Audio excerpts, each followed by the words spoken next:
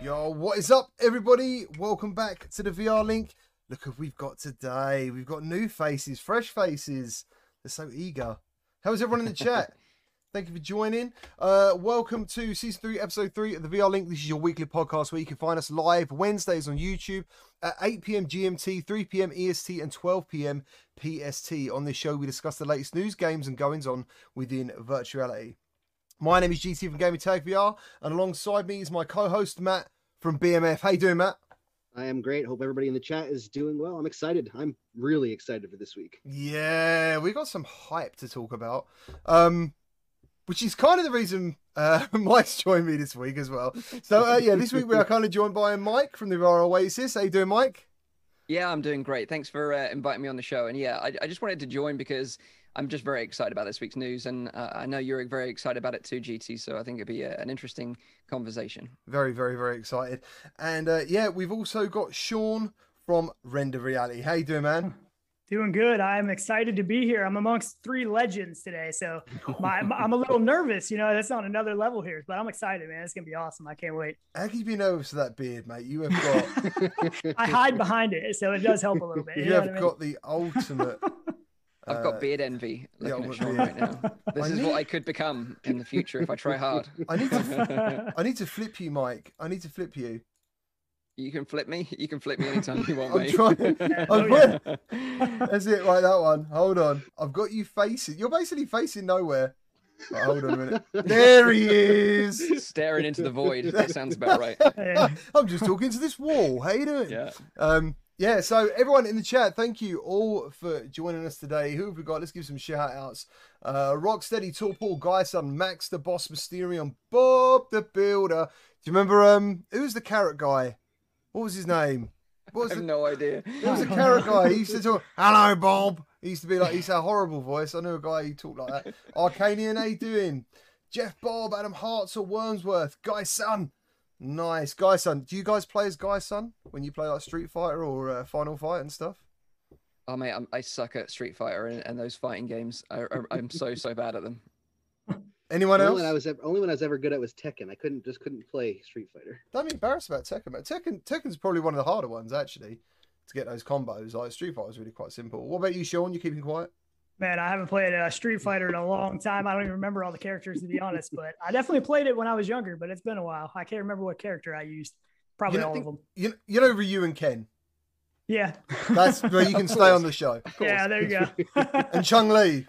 And yeah, so Mr. CT, how are you doing? Hard to get.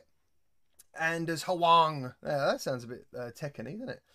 Shadow Liam, Boy Brown, thank you everyone for joining today. Ready Player Rick yourself and everyone else in the chat. Let us know what you've been playing this week, and because we're going to tell you what you might be playing in the next week or so, because there is a shit ton of games that have suddenly just appeared, and everyone's like panicking behind the scenes. Everyone's running around like they're on fire, going, when am I going to have time to cover this crap? Unfortunately, I forgot the logo, but this week we are sponsored by the Virtual Athletics League, VAL, and I'm going to quickly play their little thing in the middle.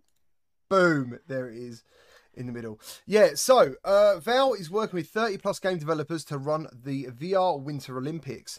There are plenty of tournaments and contests to enter. There is a prize pool of over $15,000, and there is Oculus Quest 2s involved in the giveaways as well. It started on February the 19th and runs to March the 20th, and the different games have different start dates. So what you want to do is you want to head to the One Arena portal, which is in this video description.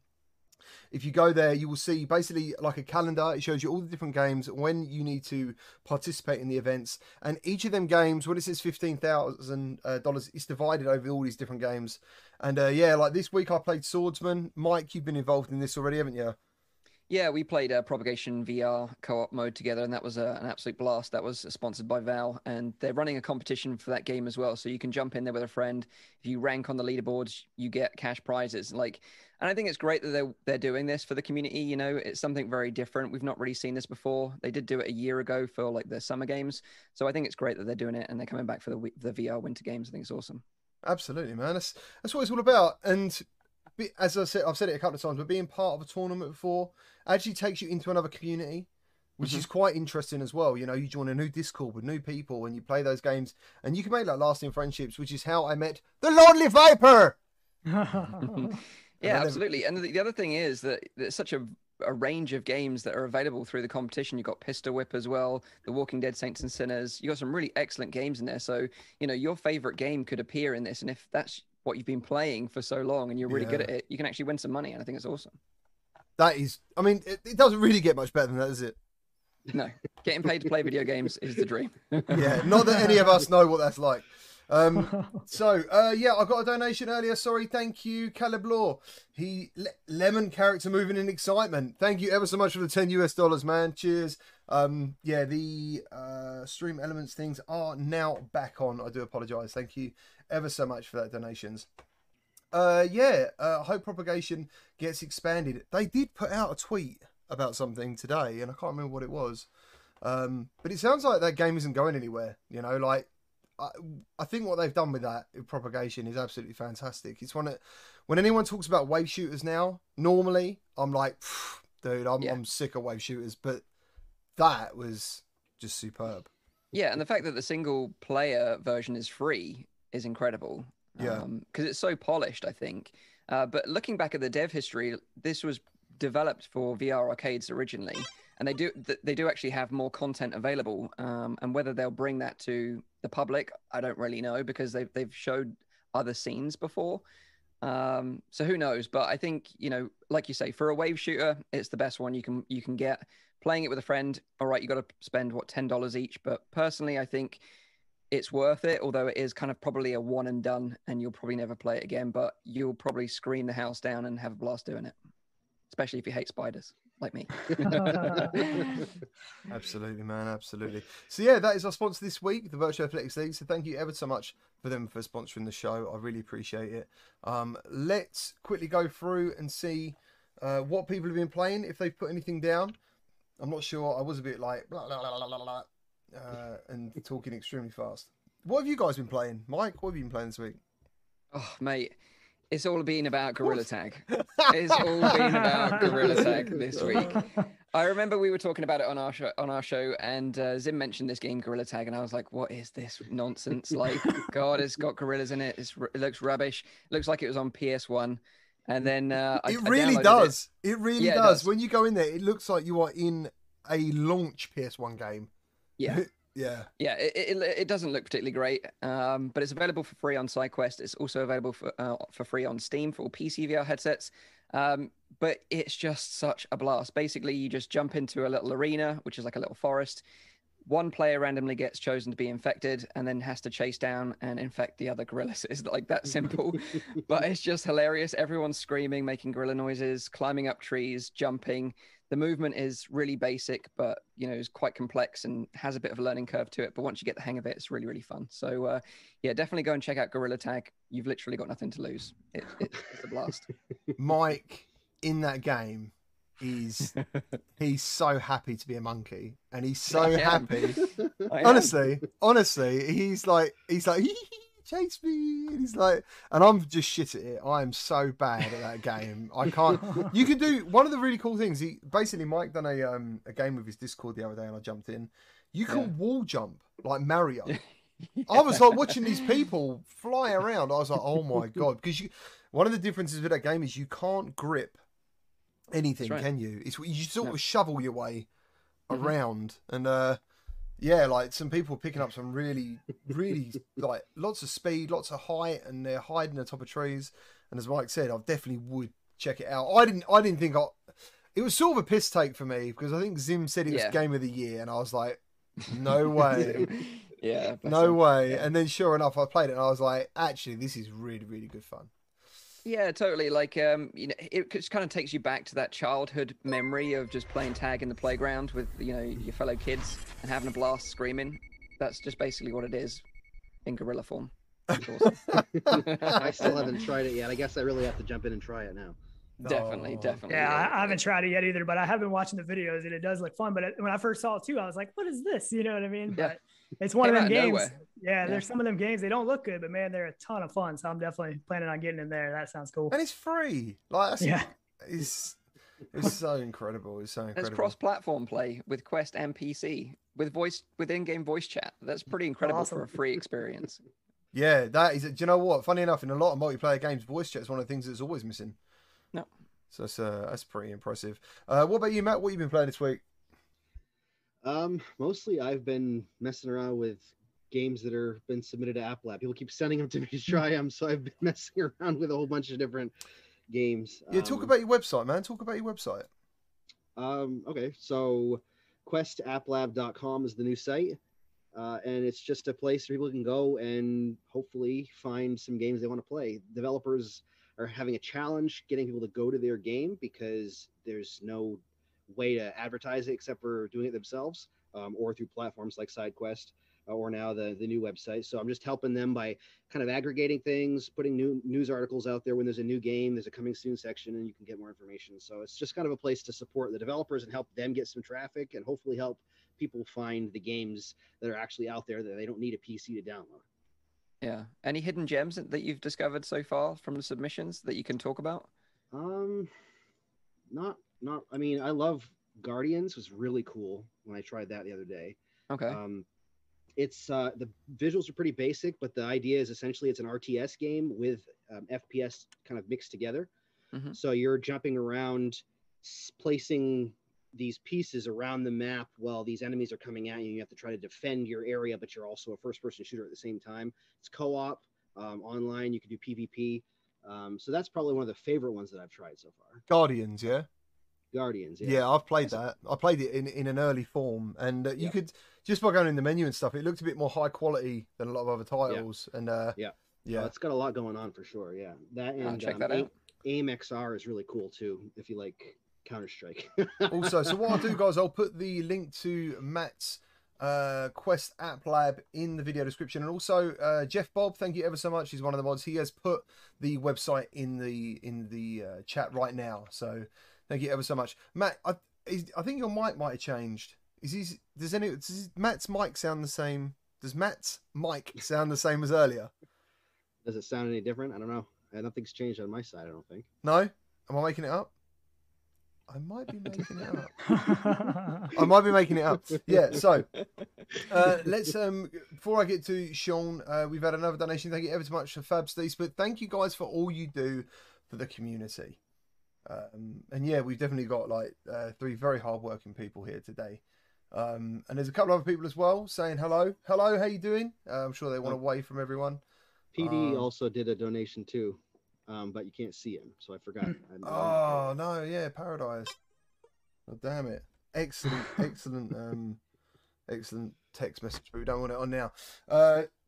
So where have we got? So what have people? Sean, what have you been playing this week, man? What have you been playing? Well, like you guys know, I've been sick for a little while, so I'm a little bit behind. I'm trying to get back into playing some stuff, but this week I've played some Population 1 because I haven't played in a couple weeks, and I'm definitely rusty, so I want to get ready for that update that is hitting tomorrow. I have played some App Lab stuff. I did like the hockey game, the pickup league hockey. I thought that was pretty cool. Played some Vanishing Grace, and I played some Contractors yesterday too, which I haven't played that in a little while. So that's one of my original favorites for a long time. So it felt good to get back in there. So that's what I've been up to this week. That's a lot, to be fair. I had so long that I couldn't play that I've just been trying to get in as much as I can. I missed it. I missed it a lot. Are you okay? Are you okay? So, if anyone doesn't know Sean, he comes from a YouTube channel called Render Reality, and they do a podcast, and they do other things as well. You do like vlogs, and you do game reviews, and all sorts of bits and bobs. Alternatively, if you obviously don't know this as well, Mike is from his own channel, which is absolutely huge, but he also does F Reality podcast every Saturday. So, and you do yours on a Saturday as well, Sean, don't you? Yeah, Saturday morning. Whoa! Yeah. Look at that cup. Yeah, this is the OG Gamer Tag Cup. You can't even get this one anymore. It's not available anymore. It's rare, collector's item. Yeah, that's right. Oh my god, that's I have one of the new ones here, but it broke in shipping, so I don't have. I could use it. But... Oh man, that's terrible. Dang. Didn't pass the Gamer Tag seal of approval. Each and every bit of merchandise I test, that cup I would have hit to make sure it was sturdy and stuff. Yeah, so let's have a look at the chat, see what people have been playing. Simply Chris, who is another fantastic member of the VR content creators. This week so far, it's been PokerStars VR, and about to do some good old blade and sorcery. Nice. He does some fantastic videos over there. Also, is it Sean or Sean? I believe.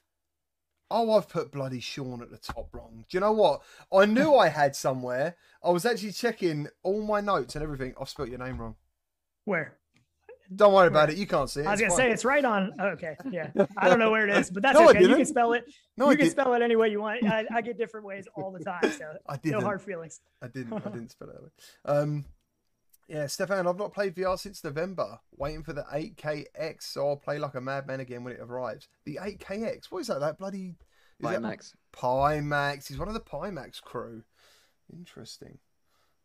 What else we got in the chat here? Tanner Nielsen, how do I download Gorilla Tag? Head over to Steam. Type in Gorilla Tag. That's it. Yeah, or SideQuest. Yeah, hopefully it comes to App Lab soon. Hopefully. Matt will be the first to know. He'll let you know. Get to the chopper says the beard Nanza. Yes, this is a very beardy podcast today. It's very hairy. Gamer Chick says, I think Gorilla Tag is as fun as the people you play it with. This is true of Bullet Roulette. Do you know what? I tried to get some people to play Bullet Roulette and no one really wanted to back in the day.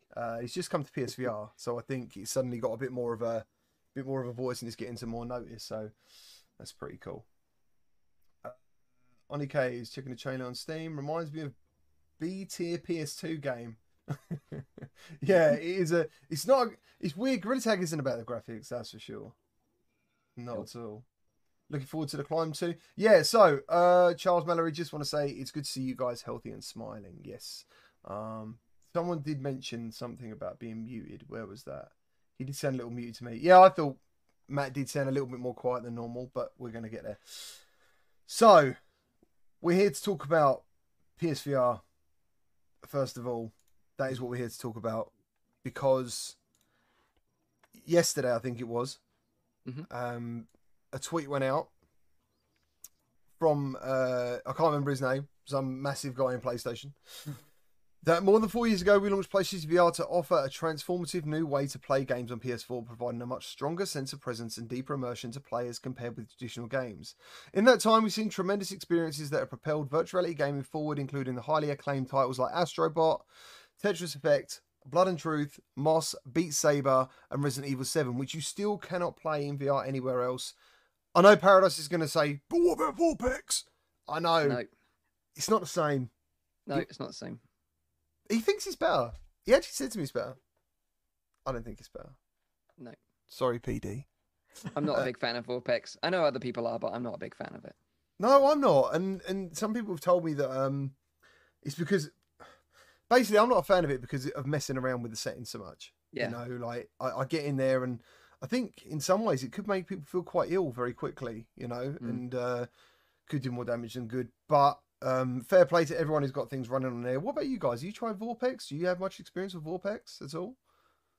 I haven't tried it. I don't plan on it, considering what I've heard about it. Right. Yeah, I've played around with it some, but I haven't spent much time with it. Honestly, I just don't have the time. Like, I mean, I work full time, you know, have a wife, you know, family and stuff. And so when I want to play VR, I just want to jump in. Like, I don't want to mess with settings for an hour and tweak stuff. So, I mean, if I had more time, I think I might, but I'm definitely not that keen on it, to be honest. Yeah, like PD mentioned recently that he used Vortex to play Little Nightmares 2 in VR. And, you know, I loved Little Nightmares 2. I just completed it recently. It's such a fantastic game. And that kind of like, I was on the edge a little bit, but then I was just like you guys, I don't want to just spend hours messing around with settings to get it to run. And then it's not quite VR, you know, you're still using a gamepad or whatever. So yeah, I'm just not that fussed about it, to be honest. But yeah, sorry, you're talking about Resident Evil 7. I was talking about Resident Evil 7. So basically, this announcement came out yesterday, and in the meantime, they've basically enhanced some titles on PS4, PSVR games using the PS5, which is pretty cool. With mixed results, I think some people saw changes and some people didn't in certain games, like Blood and Truth, for example. I thought it looked better. I think Mike said he didn't think it looked any different. So yeah. I tried them side by side, and it was almost impossible to tell for me the difference. Yeah, so there you go.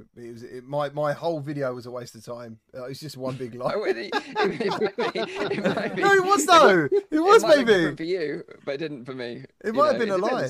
It might have been a lie. I might have just been, you know, just so hyped that it was happening. And yeah. It might have been the first time I played the PSVR on the PS5, and maybe I wanted to see more. So anyway, I think we all did, yeah. Yeah, it was just, I think there was a lot of hopes there, wasn't there? But anyway, so those hopes, talking about hope. So, this particular special guy wanted to share information that the next generation VR system will be coming to PlayStation 5, enabling the ultimate entertainment experience with dramatic leaps in performance and interactivity. Players will feel an even greater sense of presence and become even more immersed in their game worlds once they put on the new headset. We're continuing to innovate with our new VR systems so that our fans can continue to enjoy the unique experiences that are synonymous with PlayStation. We're taking what we've learned since launching PSVR on PS4 to develop a next-gen VR system that enhances everything from resolution and field of view to tracking and input. So before we go into the wired, unwired situation, what are we expecting from this headset when they talk about the things that matter now? So first, I just wanted to chime in and just say, like, this is like huge news. Like, I am so over the moon about this news. And I think, honestly, it's the best news we've had in the VR scene this year so far, in my opinion. You know, I think even if you're not a fan of PlayStation, if you don't even care about what they're doing in the future of VR, maybe you have a Quest and you've got no inkling or feeling to get a PS5 and a PSVR, this is still huge for the industry. And the reason why is because they were leading the charge before Quest dropped. You know, they sold 5 million headsets. I'm sure Quest has overtaken that now, but they've got an amazing platform. They've got amazing first-party developers, and it's great for those developers to get on board on this new platform and know that VR is growing and the awareness of VR is growing, and it will have probably a bigger impact this time around for them. And it's great for consumers to have more choice. It drives competition, it drives innovation, and honestly, it's just great for everyone. So even if you're not a fan of this, it is huge news, and you should be excited about it too. We might as well just finish it there because he's just said everything, everything I would have said. Yeah. He's just done it. So yeah, I'm interested to see what other people feel about this as well in the chat, because there was a couple of tweets saying it wasn't really newsworthy, that they kind of already announced it back in October. I must have missed that. Like 100% confirmation of something. I didn't see that. I think the big confusion was, and certainly I felt the same way about it. And this goes back to October. So in October, Jim Ryan, the CEO of PlayStation, this is basically what he said verbatim. He said, "I think we're more than a few minutes from the future of VR. PlayStation believes in VR, Sony believes in VR, and we definitely believe at some point in the future, VR will represent a meaningful component of interactive entertainment. Will it be this year? No. Will it be next year? No. But will it come at some stage? We believe that." And to me, that was just like, that just sounds like they're just dropping the ball on this. You know, they're stepping away from the market. They're not going to be doing anything imminently. And it was kind of like, it just had a negative vibe to the whole thing. Whereas if you look at the post this week, it's way more positive. There's a lot more energy in it. You know, we both PlayStation VR and the next generation VR system we're building, our commitment to virtual reality as a medium for games is stronger than ever before. And that is a huge statement, which is such a contrast to the previous statement they made. And that's why I think it's exciting. And I didn't expect it at all, because I was like, well, PSVR are out the market for a few years. You know, they'll come back at some point, but there's no urgency. Whereas this seems a bit more hopeful that we might get something sometime in 2022, which I know is still a year away, but at least we have that on the horizon to look forward to. Because, you know, right now, all we have is Oculus, and Oculus do a great job, and the Quest is an amazing headset, and I love it to bits. Yeah. But we need more competition in this space. And with Sony and PlayStation coming to the market, having that competition, like I said before, it's great for everyone. Yeah. What do you guys think? Yeah, I totally agree. And my first thought, obviously, as a huge fan, I've owned every Sony console since the original.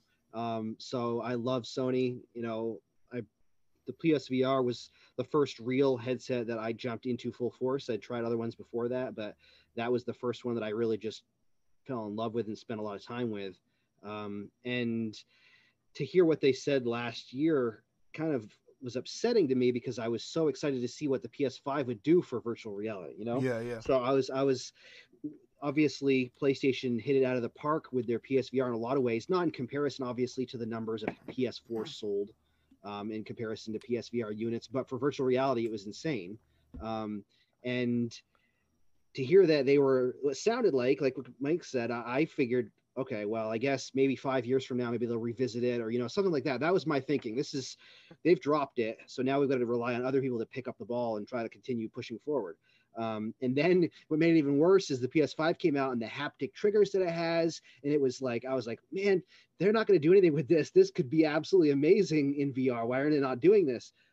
So the announcement when it first came out, I saw it and I sent a message to you right away, GT, because I was like, oh my word, because we talked about this on the podcast previously when that came out last year. I was like, I have to say something. And then after my initial excitement, I started to think this is really good, not just for the Sony, PlayStation, PSVR people, but like Mike said, number one, we need a lot more competition. And I honestly would be happy to see even more companies jumping on board. The more people really in VR, the better, I think, because that's just going to drive innovation. The more competition, the more innovation you get, the more people have to think outside the box to push the limits because they need to be different from somebody else. And then number two, to me, it's a validation a lot more for VR, public validation for the virtual reality platform that we know and love and are inside of this bubble that a lot of people outside of it still don't really understand. And that's exactly the biggest point for me, is that they have seen a return and they've seen an interest and gone, because it is all about money. There must be a bit of money. There's got to be money there, and there's got to be something there, and other people will look up and see that tweet and go, hold on, there's obviously something in this. One of the biggest players, or the biggest player back in the day, is now back, and they're going to come back, and it's going to be massive. Yeah, that's what got me the most excited, was just the idea that, these articles obviously come all the time. VR is dead, these ridiculous things, that fluff pieces that have no real information. But then you get a company like Sony that says, oh yeah, watch this. We're going to do this new thing. It's going to push the bar even further. And we're going to integrate all of the awesome stuff we just came out with in this next gen console into it. And I'm hyped about it. What about you, Sean? Yeah. How are you feeling? Same with me. I mean, I'm definitely very excited about it. Like you guys talked about, the competition is a big piece because it's going to drive everybody to do better. It's going to drive everybody's stuff to get better, because when there's competition, obviously that happens. And, for a long time we had HTC and Oculus, with the Rift and the Vive, there was some competition there back and forth, and HTC, they've kind of not done so well lately. So, I mean, really it's been all Oculus. They've had no competition really. I mean, even new headsets that come out. I mean, you look at the Reverb G2, that's a headset. That's not a platform. You know what I mean? So there's still not, there's only but so much competition. But like you guys, last year, there was all them articles of, people saying the PSVR is dead now, and it's not coming. They're not going to do it. And I was like, well, I don't believe that. I definitely think PSVR 2 is going to come, but it was still a little bit disheartening to be like, oh, it's a ways off and all that kind of stuff. But I mean, I think that it's going to be excellent. They have so many big developers and stuff behind the Sony platform that we're going to see. I really think we're going to see some big time AAA games, and that's going to be awesome. And that is one thing that VR has needed for a while. I mean, there's all these great games that come out all the time. They surprise us, like Beat Saber, out of thin air, kind of this game that just takes over the world. But I think we're going to see some really big stuff out of PSVR 2, I guess is, well, I guess I can call it that. I guess they're not officially calling it that yet, but yeah, I mean, I think it's going to be absolutely fantastic. I really do. I'm excited. I'm not a big PlayStation guy. I was originally a PlayStation guy, and then I went to Xbox, and I'd really hoped that Oculus was going to work with Xbox back in the day, when that gamepad came out and stuff, and that didn't happen. So that's what drove me to get into PCVR, and that's what caused me to buy a Rift CV1, because I was sick of waiting. I was like, I'm not waiting any longer. A bundle deal came out with a PC and a headset, and I was all over it. So, and ever since then, I mean, even now I don't have a PlayStation 5, and that's only because they're hard to get and I don't flat game really anymore. So my hope is now, I got some time where everything can kind of settle down. I can pick one up later this year to be ready for hopefully in 2022. And it looks like behind you, Sean, your obsession with VR hasn't changed. Yeah, I got a lot of headsets. Sweet setup. Yeah. Sweet setup. Thank you. But just wanted to sort of chime in on something that Sean said about it being a platform. And I think that's a key point to make, is that it is a platform. It's not just a headset. It's the same with what Oculus are offering. And it's the same potentially what we might have from Apple in the future as well. And especially because the year is 2022 that, we're likely to see this. I think, talking about Quest 3 rumors just recently, we're likely to see a Quest 3 release, I would imagine, at a similar time, because Oculus will want to take some of that wind out of their sails, especially if they're working on something. And then if you have Apple release something in the same year, you've got these three Goliaths going up against each other. it's going to be awesome watching that from the sidelines. Yeah, I honestly think Sony was really smart too, because they've sat back for a while now and they've kind of watched what everybody's doing. You know, they didn't jump in and just want to get a headset out with the PS5 or, you know, later on even in the PS4. So they see what's working. They see that it's growing. You know, they see, you know, controller designs that people like, game designs that people like. So I think they're going to put themselves in a very, very good place for when that launches. And like you said, it's probably going to be around the same time as a Quest 3, around there somewhere. So definitely, these things always tend to happen like around the same sort of time. But I think with Sony, what they've got in their hand already is that they're established developers that they have on their platform. Like, I wouldn't be surprised if Resi 8 is going to be like an exclusive VR title for the next gen headset. You know, Astrobot was one of the most phenomenal platformers in or out of VR, full stop. I love that game so much. You know, if a Firewall, a next gen Firewall came out with a new PS Aim controller, I would like literally lose my mind because that game is so awesome. But the problem with the PSVR is, even though I love it so much now, even still now, you know, the hardware feels very dated and it needed a hardware refresh. So, you know, like I said at the beginning, you know, this news is probably the best news that I've had this year so far. Good. I'm glad you said that, man. Yesterday I sort of got overly excited, went a bit crazy, got a bit emotional actually, and then and I had a bit of, and then like towards the end there was a bit of a thing of like, oh, it's just a bit of clickbait and stuff, and I was like, no, I can't help it. It is the best news since probably actually not the Quest 2. I think the original Quest coming out for me. Like, that's how big this is for me. Do you know what I mean? And yeah, PlayStation started it all. It changed my whole life. Like, no exaggeration. It did change my whole life. That is the reason I'm sitting here today, and I'm sitting here with all of you. Do you know what I mean? In a way. Yeah, totally. So, yeah, and funny thing about PSVR is I have a funny story, is that I was given my PSVR by Nathy. We met at VidCon in Amsterdam, and he just surprised me with one because I really wanted to play Moss, because I love like platformers, and Moss was just such a stunning game, and I was really jealous everyone was talking about playing it, and then he just gave me one, and I was like, dude, and now I have to go out and buy a PS4 Pro. I was super grateful, and yeah, I've been enjoying PSVR content ever since. That's what Oculus did to me. They sent me a Rift and I didn't have a PC. Yeah, Moss in your hand, man. You're like, oh, okay, yeah, I gotta go and do it. I thought it was a go. I was like, oh wow, look at. I was like, hold on a minute, I better talk to the wife. We're gonna need him. We're gonna need a loan. So Rapture Ready Production said when PlayStation did their tweet, Oculus even tweeted out "Welcome back." They did. Yeah, that was cool. I like that. That is really cool. I didn't see that. Yeah, so you got lots of people saying they made tons of money. You know, they should go back into it, and I think I don't think many people are surprised that this is happening. You know. I think I'm just surprised that they're publicly like reinforcing their commitment to VR. I think that's the great thing. We've got something to look forward to that's confirmed. It's rock solid. It's set in stone. We know that's definitely happening now, and I think that's great, because previously there wasn't that much on the horizon to be super excited about, but now I think this is great news.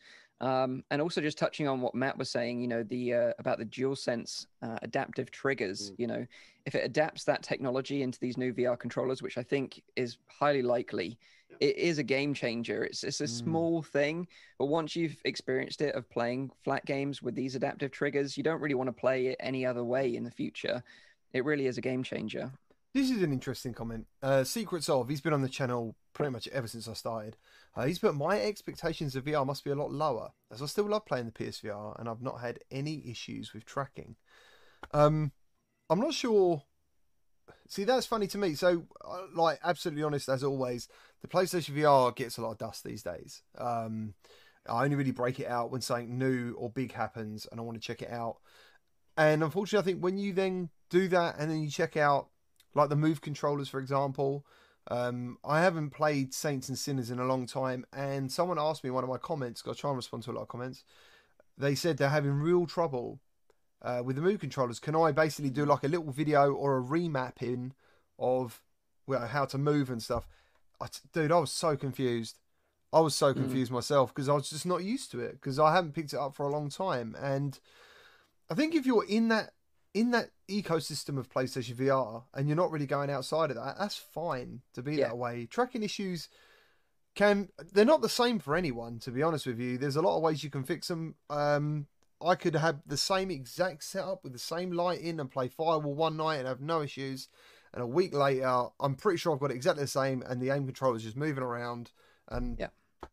you know, there can be drift sometimes. You're right, and I think if you're in the PSVR ecosystem, you've never tried any other VR headset, you're fine.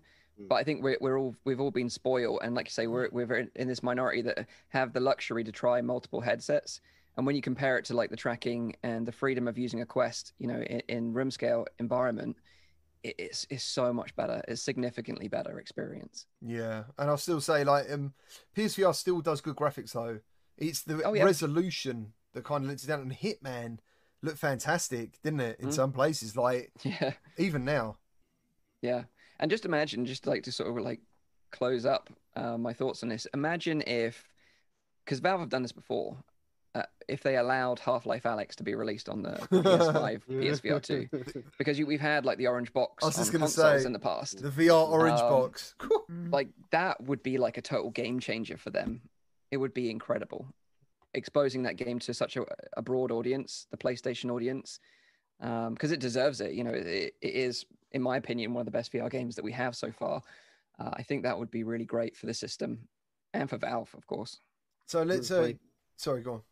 Oh, I was just kidding. One of the funny things is I was telling my wife about the announcement, and I was reading the announcement to her, and the one thing she picked up on was the single cable. She was very happy to know that it was one cable, and I wouldn't have to have a breaker box or anything else spread around the living room. So I'm going to set it up, because that's my issue, is a small space. So having all the cables run everywhere. I mean, I know that's one big thick cable, but it's still a massively long cable, and you got the box to plug it into, and the other cables to run around the TV into the. Well, so I mean, the breakout box is 4 cables into the back. Yeah, it's horrendous. And then two coming into one. So, but funny enough, then someone. So it's weird when you go through Twitter, and I've got to admit, I know a lot of people. If you don't like social media, people can hate Twitter. I actually really like Twitter. I think it's a great place. But people were like, "Dude, PSVR's only got one cable." It kind of has from a certain point to the headset. Yeah, I do agree with that. A lot of people are asking why isn't it wireless? And I think the reason is because they want to give you a high-end experience. That's the reason. Yeah, wireless is difficult, and you've got to understand that and inconsistent. Even Oculus don't believe in wireless right now. You know, we have wireless because of Virtual Desktop, which, you know, I'm forever grateful for, because it's my favorite way of playing PC VR content on the Quest. But they don't believe in it, and they just rely on a cable as well. And I think it's a safe bet to ensure that your audience are going to have a good time. And I know it's a bit of a bone of contention, but I wouldn't be surprised if some third-party manufacturers figure out a way to make it wireless. You know, we used to have things like, what was it, the TP Cast for the Oculus Rift CV1 back in the day. Some third party might make something similar, and you know, if they do, they'll probably make a lot of money. So if you're thinking about that, maybe start working on it now. You know, some sort of like USB 3 kind of wireless connection, because I'm sure it's going to be USB-C. Sorry. Yeah.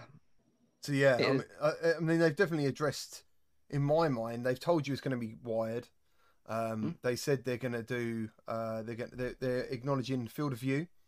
Which means, what's it got now? I think it's the same as Oculus, isn't it? It's like 100. 100. Yeah. I think it's right around 100. So what would you like to see as field of view? Where would you like to see that? Where do you realistically see it being? Considering we're talking in the future, technically, you already know the headset's coming out in 2022. Purely speculation. For me personally, I think the Valve Index field of view should be the minimum. I think going forward, I think that should be the minimum field of view, just because it just feels better. Yeah, it just feels better. It's not massive, you know, it's not huge, but it just feels better. So I hope going forward, headsets are going to be at least that field of view. I mean, I always hope for more. I want as big a field of view as I can get, but you know, that's obviously not always realistic. So unless you can move your eyes, yeah, you can move your eyes apart. Yeah, I want more. So what is it? Valve Index is 140 degrees, isn't it? Right around there is what they say. About that, yeah. And they can do that because the lenses are slightly canted at an angle. So they do some trickery with the lenses, so it's quite hard to pull that off. But yeah, I think something around that would be fine. You know, field of view to me isn't necessarily a bigger deal than resolution or refresh rate. Personally, I find those two things more important than field of view right now. I've tried wide field of view headsets before, and I was kind of a bit disappointed, particularly, it was the Pimax that I tried specifically. But yeah, so I think, like having experienced the Valve Index at 144 hertz, I think that makes a big difference. Makes VR more comfortable, in fact. And I think maybe they'll be looking for a higher refresh rate, maybe 120. I think the PSVR is 120. Well, I think they do some trickery. It's like 60 but boosted to 120 almost. It's artificial. A bit like what Oculus do with ASW, I believe. Nice. Yeah, I remember. I actually started reading about the ASW thing. It was because that wasn't a thing before, was it? It was something that actually put in eventually for you guys on your DK1s, wasn't it, or something? Yeah, it was like a way to artificially smooth frames. So they inject a duplicate frame in between to kind of smooth it out, so you don't get that kind of choppiness. And it's like essential for games that melt your PC, like Microsoft Flight Simulator, for example, which I've been playing around with recently. Yeah, man. So at least they're to me, I think they're coming out the tracking, field of view and tracking. What are we expecting for tracking? And I think I know what everyone's going to expect, what they think is going to happen. Well, I mean, I know they have the new camera, but I'm kind of hoping, and my expectation is inside out tracking, because there's been so much going on with that, and it's so much easier to get set up. You don't have to worry about placing the camera, making sure it's the right height, the light hitting the camera the wrong way. It's still susceptible to light inside out, but it's a lot less susceptible than sensors and exterior sensors. Yeah, I totally agree. It's got to be inside out tracking, really. It's the way the industry is going now. I'm sure there'll still be Valve, and Steam VR headsets that use base station tracking for like the most optimal, perfect experience. But I think for the average consumer, they don't want the hassle of putting up a base station or a tracking camera at the right angle. They just want it to put it on and it works, and remove a lot of that friction of getting VR set up. So I think that's what they'll be aiming for with this product. You guys have got the base station. Mike and Sean, you've definitely got base stations, haven't you? Yeah. Yeah. And but you would still prefer inside out tracking? Definitely, just for the consumer reason, not necessarily for the exactly, yeah, for the consumer reason. Yeah. I mean, I prefer just for the simple setup, and for most people, consumer wise, that's what they're going to want. But even with the two base station with the index tracking or Steam tracking, I still have issues every now and then. It's not always perfect. I mean, it's as good as you're going to get, but there's still every once in a while little hiccups there. I lose tracking depending on where I'm facing, and my room is pretty big, but I have the 2.0 stations. But I have thought about getting a third one. I probably won't, but I mean, I think inside out tracking is the future. I mean, if you can do inside out tracking at least as good as the Quest does, it does a really, really good job. So as going forward, I'm sure that's even going to continue to improve, but it does such a good job already. I mean, using the HP Reverb G2, I was super excited about that headset to get it. And I've been disappointed with the controller tracking. I come to expect at least that Oculus inside out tracking, and nobody else can do it yet. So hopefully Sony has been hard at work. That's for sure. Yeah, I'm glad you said that, Sean, because it's a split base, I think, with the G2. I've never it doesn't seem to be a blanket. I think if you say bad things about the G2 to the wrong people, they tend to see it as a hate thing. But I mean, I don't hate it. I think the headset is great for certain things. Yeah. But I'm not as excited about it as I was originally. But it's still a great headset for sim racers, and and it didn't quite live up to the hype for me, but it's still a cool headset for certain things, I think. Yeah, I feel the same way about it. I think it's a really nice headset if resolution is your number one priority. Yeah, it looks good. Clarity, it looks incredible. Yeah. But for content creation, which is my job, it's not very good to record gameplay with. So that's one reason why I wouldn't use it regularly. And secondly, like you said, the tracking was kind of lackluster, really. Yeah, it was a combination really of certain things. But yeah, I remember seeing Alex Vias's Peep say the G2 visuals are next level. I will actually never forget being in Half-Life Alyx in that headset. Like, so good. Yeah, so good. It was like and I'm trying not to exaggerate. It felt like a bit of a new game, but then I'd only really experienced.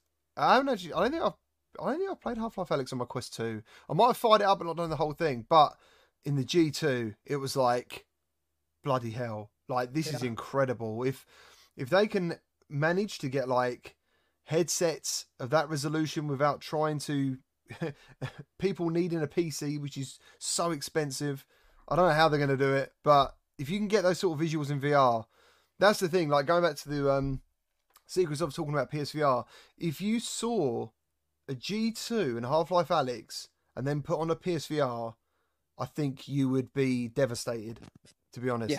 Yeah. And I'm not trying to be. I'm just saying, you know, The difference is huge. It's massive. And that's why, you know, it's like the 720p to 4K or yeah, something. the headset tech is just so old. The controller tech is just so old. They developed those Move controllers way before VR. What, are they 11 years old? I think They were using it. I can't even remember what it was called back in the day. Move PS. Move, No, yeah. it was just. Was PS it still Move. called PS Move? I remember buying the iToy camera to play around with them to do. It was when Kinect was kind of like hot as well, so we're talking many moons ago. But that's how old this tech is, so it definitely needs an update for sure. Yeah, I've still got them, man. I wonder if they'll be worth money one day. You know, I mean, funny enough, I picked these up for so I played PSVR in April 2016, and it was I think that was like 4 months before the actual launch. Oh no, when did it come out? Was it October? And it came out the following October, and I went to my second-hand electrical game shop called CEX, and I picked these up for £5. Oh my god, you got the bargain of a century. I dude. know, because they were £70 on Holy PlayStation. Do you remember? They probably still are now. Actually, They I bet are if you- expensive. They are expensive still. How did they do that? How do they do that? Absolutely amazing. Supply and demand. That's what you're seeing. It must be. They must be quite hard to get hold of or something. So yeah, a whole new generation of VR games and experiences is what they are telling us to expect. And more importantly, I know we've talked about the headset a lot, but the controllers are such a big piece of the picture, a huge piece of the picture, in fact. And that's all going to be happening, and that is really important. I think it's nice to have that on the horizon, something really cool to look forward to. This is going to happen. I think it's great, you know. It sort of makes me excited for what's going to happen. It makes me excited for the future. And the last few months, although I am, of course, always excited about VR, it's just nice knowing that you've got something super big on the horizon that's going to be great for everyone. If this especially when. Sorry, Matt. Go ahead, GT. No. I was just gonna say, especially like Mike, when you're like ingrained in the VR community, and that's pretty much during the normal day. That's all that you hear is the same stuff over and over again. Yeah. You know, when we get a big game announcement or a big hardware announcement like this, it means probably a lot more to us than it does to normal people, because we're so ingrained in this that we're like, oh man, look, now we've got something huge to look forward to. Yeah, I mean, let's not beat around the bush as well. If this would have happened during the Facebook scenario that happened, I don't know, man. I mean, I was struggling that week. That week when Facebook decided to say you've got to sign in to have an Oculus account, the hate was huge, and it was hard. I think for us that are in the bubble, though, you know, we kind of almost expected it would happen eventually, although we didn't necessarily want it to happen. It did. But I think, you know, on the outside, from a traditional gamer's perspective that isn't in this kind of VR niche, in this VR bubble that we're all in and occupy, they certainly see it a different way. You know, they are not interested in that. And this might be something enticing for them. You know, maybe they've already got a PS5. They were lucky enough to get one. You know, then they're like, well, if I can play a game like Half-Life Alyx, or, you know, the next Astrobot, or Blood and Truth, or Gran Turismo. next Firewall, Gran Turismo, if I can play that in VR, and VR is going somewhere, and it's like, you know, I think it's confirmed at this point, you know, like VR isn't going anywhere now. We're just going onwards and upwards from here. Yeah. Then this is their opportunity to jump in and try it out. And I think that's going to be great. And I think that too, with what Oculus has done, it's almost showed people that it isn't going anywhere, even if they don't want to get into that ecosystem. Yep. So these people that have PS5s, PS4 launched, and when they launched the PSVR, was it 2 years later? I think 3 years later. VR was still infancy, you know, really young. That was the big step for people outside of PC VR into virtual reality, and that's what really got me into it more. And now that it's more common to hear about virtual reality in some of the games, and there's people reaching out to me that are hearing about the Quest, for instance, asking me questions about it that I never even expected would want one. And they're showing it on, you know, everywhere. So VR is getting a lot more publicity. If Sony delivers on an insane, really good VR headset, there's people out there that are going to be like, okay, now it's time for me to try it.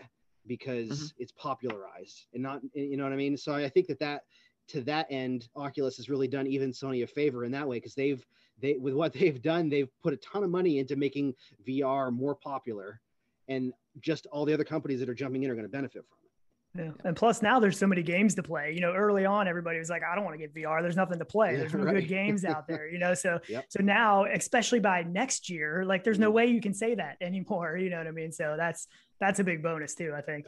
Yeah. I mean, as I said about the Facebook thing, I'm not going to go back on that really, but just to say, like, Oculus have done a fantastic job. I don't think you can't really support VR. It's very hard to support VR without supporting Oculus, because they are carrying the flame and they're doing great work, and they're bringing great games out with fantastic technology at incredibly affordable prices. Mm-hmm. Yep. I'm not sure PlayStation will breathe that price, you know. No, I don't think so either. No. But I think you're right. You know, like, regardless of whether you detest Facebook or not, without them, VR would be dead. That's exactly what I was going to say. Yeah. I mean, they have kept it alive for sure. And you know, they have, yeah. Yeah. It's a crazy thing. And it really might not be, a coincidence that Sony said what they said last year and waited the holiday season to see how Oculus did with their Quest 2 sales, or approximated. You know, they have a dev kit, obviously, but that doesn't mean that they had to ship it. A ton of R&D goes into stuff all the time they never do anything with. It's possible they waited through the holiday season to see, okay, is this viable? Is there really enough interest for us to come out with another product? And then they see what's happening as it grows and really explodes in a lot of ways, and they're like, okay, Lord, we're just jumping all in. That's the other thing as well. Like, PlayStation kind of did what Oculus is doing now. They actually had adverts a lot. They were on TV, in theaters, and stuff like that. And that was bloody exciting, you know, just to be sitting in a cinema and seeing Skyrim in VR in a cinema. It was such a buzz. It was great. And then that sort of faded away, and now you're seeing it. Like, a lot of videos I go on now, you've got like the super hot at the bottom in the little thing, and there'll be the Oculus Quest 2 advert before the video. And obviously maybe it's catered because I'm looking at VR a lot, you know, and I get that, but it's there. Do you know what I mean? And it's all over the place, and that's great. They have the massive budgets like Oculus do to market this thing everywhere, you know? Yeah. So that's going to be great just to get the exposure out there. It's going to be absolutely awesome. Carrying on, talking about Oculus Quest. Matt, can you tell us about Oculus Update 26? 26, please. The couch update? The couch update. I was just watching his video earlier today. We're all watching his video. Yeah. So it was literally an update. I mean, there is some hand tracking adjustments that apparently to try to help with that. But other than that, there wasn't any bug fixes or anything according to the updates or the release notes. It was just about the couch or sofa. So you can actually go in and add that now to your Guardian, which it actually functions pretty well. So if you're standing in, it doesn't do anything if you're in a game. As far as I can tell, it didn't anyways when I tried it. But if you're in the main home area and you want a chance to sit down, you can turn around and you actually see your couch there. I don't know. I mean, I guess their reasoning was because you did, you know, this. Yeah, you did this Beat Saber round, I guess, and you got really tired. So you're going to go back to your Oculus home environment, and then you can have a couch there, and you just sit down. It works. It's a little weird. So you set it up by, you go into the settings, the experimental settings, and you hit add, and it gives you this. Does it have to be a couch? Can it be a bed? It could be a chair. It could be a bed or a chair, anything you can sit on. Because what you do is you put it up against the edge of it, and you pull the trigger and you scan it across the width. It doesn't, so it senses the height based on the new thing they have in the Guardian. Yeah, you see all the pins and stuff, and it changes color. Yeah, right. It senses the height with that, and then it uses the scan. So you scan across for width, and then you just hit add. So like I only did half my couch to test it, and it just adds a couch. You're literally just looking at a 3D model of a couch in your home environment, and you can go. When you get closer to it, the Guardian turns transparent, so you can see out. And see the couch, and when you turn around and sit down, it transitions back and it says, do you want to enter couch mode or something like that? Are you fucking serious? Do you want to enter couch mode? Yeah, something like that. I can't remember what it says. Do you want to activate couch mode or something like that? And you hit OK, and then it transitions to a static Guardian, so you're sitting on the couch. And when you stand up, it does the same thing. It transitions out of it. I think I must be one of the only people that run the pass-through home environment. Does anybody do that? I know we ran a poll one time on our show, and it seemed like not that many people do it. But I run the pass-through all the time. Like I don't have any home environment set up. So for me, I mean, I think that feature is cool, but I don't see using it because I can, if I'm in the menu, I can see stuff anyways. But I do like the idea of sitting down. When I play Population 1, after a round, in between, when you're waiting and stuff, I have a chair that I always sit down in a lot of times just to try to feel a little bit better after all that movement and stuff. But But yeah, that's what it was. Version 26. It's literally a couch in VR. Yeah. Wow. But I want drink tracking though. That's what I need. Yes. I saw a guy did that. I saw it on Twitter a while back where he was using Steam VR and like a 3D printed mug. And I was like, man, that is so cool. I really hope that comes to be someday. That's awesome. Another bit of news we missed because obviously the show's on a Wednesday. You can now buy a refurbished OG Oculus Quest. Did anyone find out if the hard drive size is it 64 gig or 128 they were referring to for 64? Yeah. So 64 gig original Oculus Quest refurbished.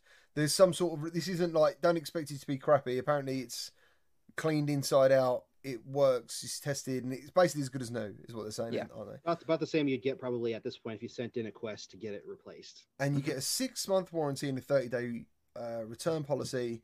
Who's gonna? Would you recommend anyone buying one for $199? No. Why not? No, I think I would urge someone just to save that extra bit of money and just get the Quest 2. I know that the parity between the two platforms is the same right now, pretty much, with the exception of like Rec Room's Battle Royale mode that is only exclusive to Quest 2. Yeah. But I think on the horizon, no pun intended, that we will see more exclusive Quest 2 features that won't be available on Quest 1. And as we've seen with Oculus in the past, they drop hardware like a stone, with like they did with the Rift. So we're moving on. I would urge them just to spend the extra $100 because it is only available in the US as well. By the way, it's not available in Europe. Right. But if you're desperately tight on cash and you just can't afford the $300, then it is still a great headset. Like I said, the games are going to be the same. But I would urge you to just push a little bit more, save a little bit more, get the better headset. I sent GT a link earlier too. This is in the UK, and I'm not familiar with the site, but it's game.co.uk. And they're actually offering a Quest 2 right now for I think it's $20 off basically. So it's listed as $279. Nice. So that's a really good deal for a Quest 2. I mean, I haven't seen really those go on sale. So. £280. Yeah. That's a great deal. That's a great deal. Yeah. And that's the same for the other one as well. So yeah, it's $380 or $379, which is awesome. Absolutely awesome. I nearly bought another one today because of Gorilla Tag, because I've got these bloody protective rings on my Quest from VR Cover, and thank God they're on there, because I smacked the end of my bed so hard I stopped playing. I was like, oh my God, I've broken my controllers, dude. Like, I panicked so bad, and I was thinking, fuck Mike, it is Gorilla Tag. Sorry, bro. I got so worried. So as Mike said, it's probably better to try and save up and get the Quest 2. I think as well, everything about the Quest 2 is better as far as I'm concerned. I wish they would have kept the bloody original head strap though for the Quest 2. I thought that was a better head strap, personally, than the jock strap that we got. And the IPD. I do wish they kept the IPD, the full IPD, instead of the 3 notches, but it works. It works good. Hopefully enough. we have in the next iteration we have in between the two, because I love the physical slider, but by the time I got done using mine, it had wiggle to it. So if I moved my head, it would pop up with the graphic inside saying that I had changed my IPD. Yeah, that's a good point. I had that too. Yeah, so there needs to be something that locks it in place, like a slider like that, or of some sort, but some way to keep it in one spot so that doesn't happen. Yeah. Okay. I got an email. I don't know whether this is of any importance or not. A new report on controller usage on Steam is available now. New reports are available for the developers in the Steamworks sales and activations dashboard that show a breakdown of the major game controllers players are using or could use within their game. This comes on the heels of a recent update that added support for PS5 controllers and a number of improvements to various Steam input. So, I mean, does that go across the VR as well, do you think? Do you think they monitor what... Like, Sean, I take it with a G2, you then use your knuckles I actually haven't done that. I haven't got the dongles that you have to. So when I use the G2, I actually use the G2 controllers. So I have thought about doing that. I don't know. I got so many headsets and stuff. And again, it's another step of setting all that stuff up. So I might do it someday, but we'll see. What about you, Mike? Do you use your index with the G? Did you try that? No, again, same deal. I feel like hacked together solutions. Like I feel like showing them on video sometimes is kind of a bit like people aren't going to do that, and people aren't interested in doing that. No. They just want to jump in and try it. Yeah. So that's why I didn't bother. I don't want to have to work to make that headset better. Yeah. You know? Absolutely. So you guys obviously new to the show. Actually, before I do the news, let's do a quick thing of Sean. How did you get into virtual reality? What's your story? I was watching every single thing on YouTube when DK1 stuff came out. I was super excited about the technology. I had never tried it before in my life. Was you watching Mike? Yeah, I wasn't even making videos back then. I don't think. Not DK1. Not DK1, but the earliest stuff I remember is him and Nathy and Paradise Decay. You know, all of them from as long as I can remember. But it was mostly all stuff with Palmer Luckey and stuff that I was watching DK1 stuff, and I was just super excited about the technology. Like I knew right then that was going to be something that I wanted to try and get into. And I didn't have a PC back then that was capable, even though, you know, the specs aren't what they are now. But so I watched all the DK1 stuff, all the DK2 stuff. And then, like I said, I'd really hoped that Oculus would work with Xbox. That never happened. So a deal came along. It was in 2016 through Best Buy, where you got a gaming PC with a 1060 and a Oculus Rift. And that was back before you got touch controllers. So it was a bundle, I think, with the headset and the computer, and then you had to buy the controller separately. So me and Tyler, if you know Tyler from Rendered Reality, same day, you know, he's in Ohio, I'm in Virginia. We both are on the phone going to like 3 different Best Buys because none of them had the full thing. And we get back home, we're trying to get this thing set up and working. And then we went in together, and we went into like Toy Box and like a bunch of little silly things. And we just died laughing for hours. I mean, and it was like we were hanging out in person, you know, and that, you know, because we're best friends from being young and we live far apart now. So we had always gamed together on Xbox, and it was just like, this is completely new. Like this is a complete game changer when it comes to playing games with friends and stuff. And ever since then, I mean, every single thing that we could try that was coming out, you know, Arizona Sunshine played the whole game in co-op together. And we have memories of that, you know, Tyler screaming because I had the flashlight and he only had the glow stick down in the mine. You know what I mean? Like it was just, it's just the memories. And it's just, I mean, ever since getting that CV1, I knew that I could never go back to flat gaming and enjoy it like I used to, you know? Yeah. What about you, Mike? What's your VR back story? in the day? Welcome to the Oasis. Yeah, like a bit like Sean, you know, I was just drinking up all the content around DK1 stuff, and Nathy was one of the first VR channels I discovered, and also Somatic Bruce was making videos around the DK1 as well, and he actually works for Oculus now. He's a really cool guy if you ever get to meet him. But he was one of the OG like kind of YouTube VR creators, and I really wanted to back the Kickstarter campaign for the DK1, but I couldn't afford it at the time. So I saved up a bunch of money, waited until the Kickstarter campaign started shipping out headsets, and then some guy, I knew it would happen, that some guy would sell one on eBay, like overinflate the price. So I ended up paying well over the odds for one. But I plugged it in, you know, played some demos with a friend, felt like motion sick for hours, and just absolutely had a blast. I just knew then straight away, like, this is the future of gaming. You know, we've strived for years to make gaming more immersive, you know, better TVs, high resolution TVs, different weird and wonderful controllers and contraptions and haptic feedback stuff that just was gimmicky and never really worked. And then this was like, this is what we've all been wanting. We want to be in the game. And then from then on, I bought the CV1, and then as soon as the touch controllers arrived, that's when I was like, okay, now's the time to start making videos. Like, I really want to share this with everyone, because everyone around me, I was like, this is amazing, this is amazing, this is amazing. I was like, I don't care. I'm like, this is like, no one cared. It was like shouting from the rooftop, and everyone just ignoring the crazy guy. I think that's why everyone does it, though. I think that's why everyone does it originally, because, like, you're talking about bubbles and circles and stuff. I don't know anyone. Physically, like, in my area, I can't, like... No, I don't know anyone. I don't know anyone, even though they might know me and they know I like gaming in VR. Some people buy a headset, then sell it, and it just I don't know, and that's right. I just want to say, man, that was that investment paid off. Yeah, it paid off in the end. Yeah, it took a while. That's good. It did in the end.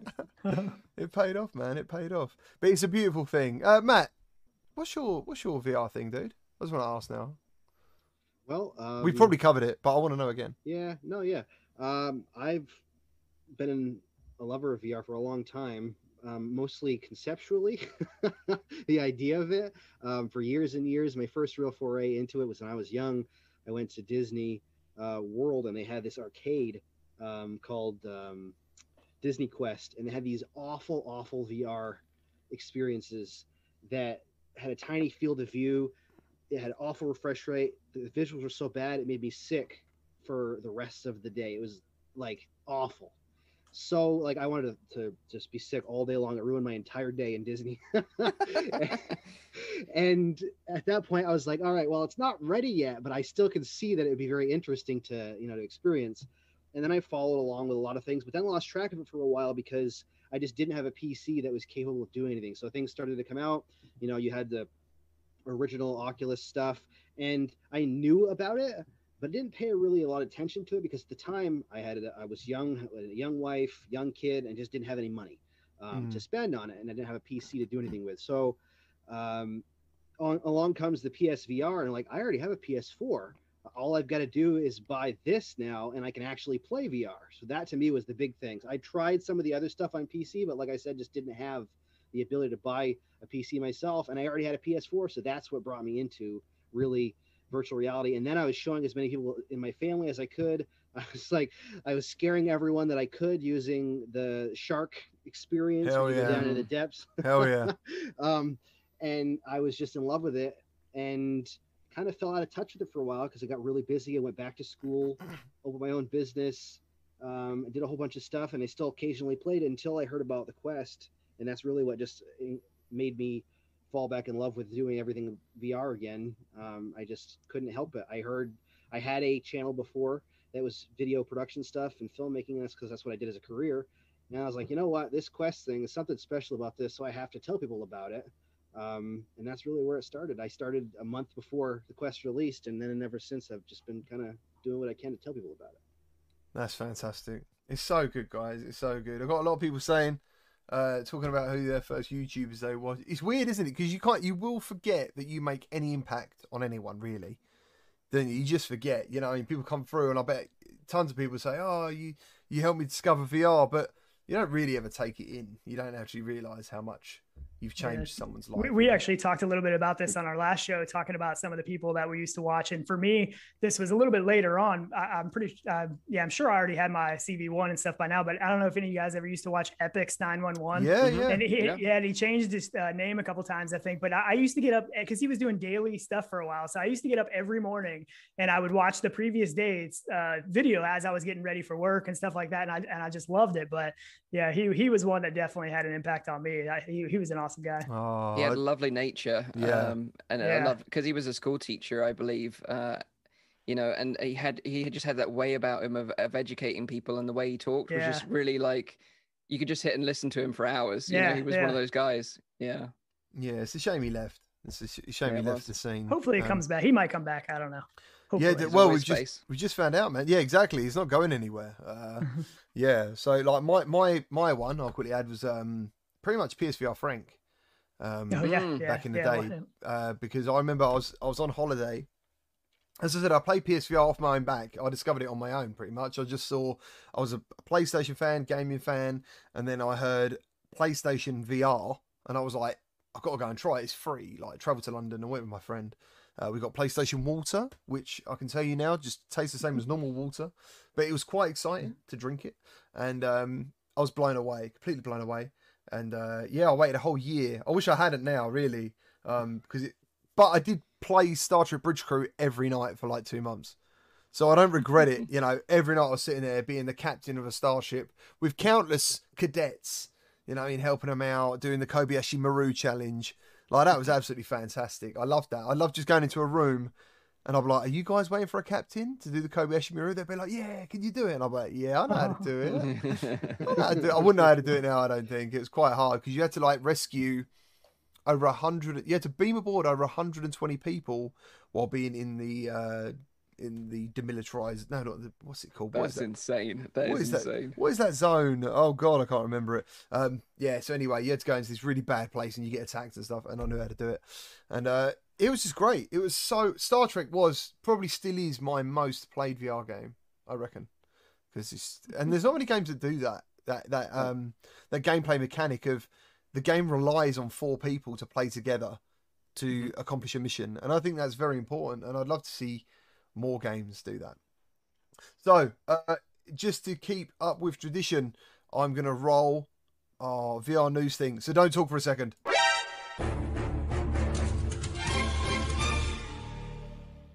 And there it is, the VR news thing. It's just something we do on here. We get it wrong now and again. Yeah.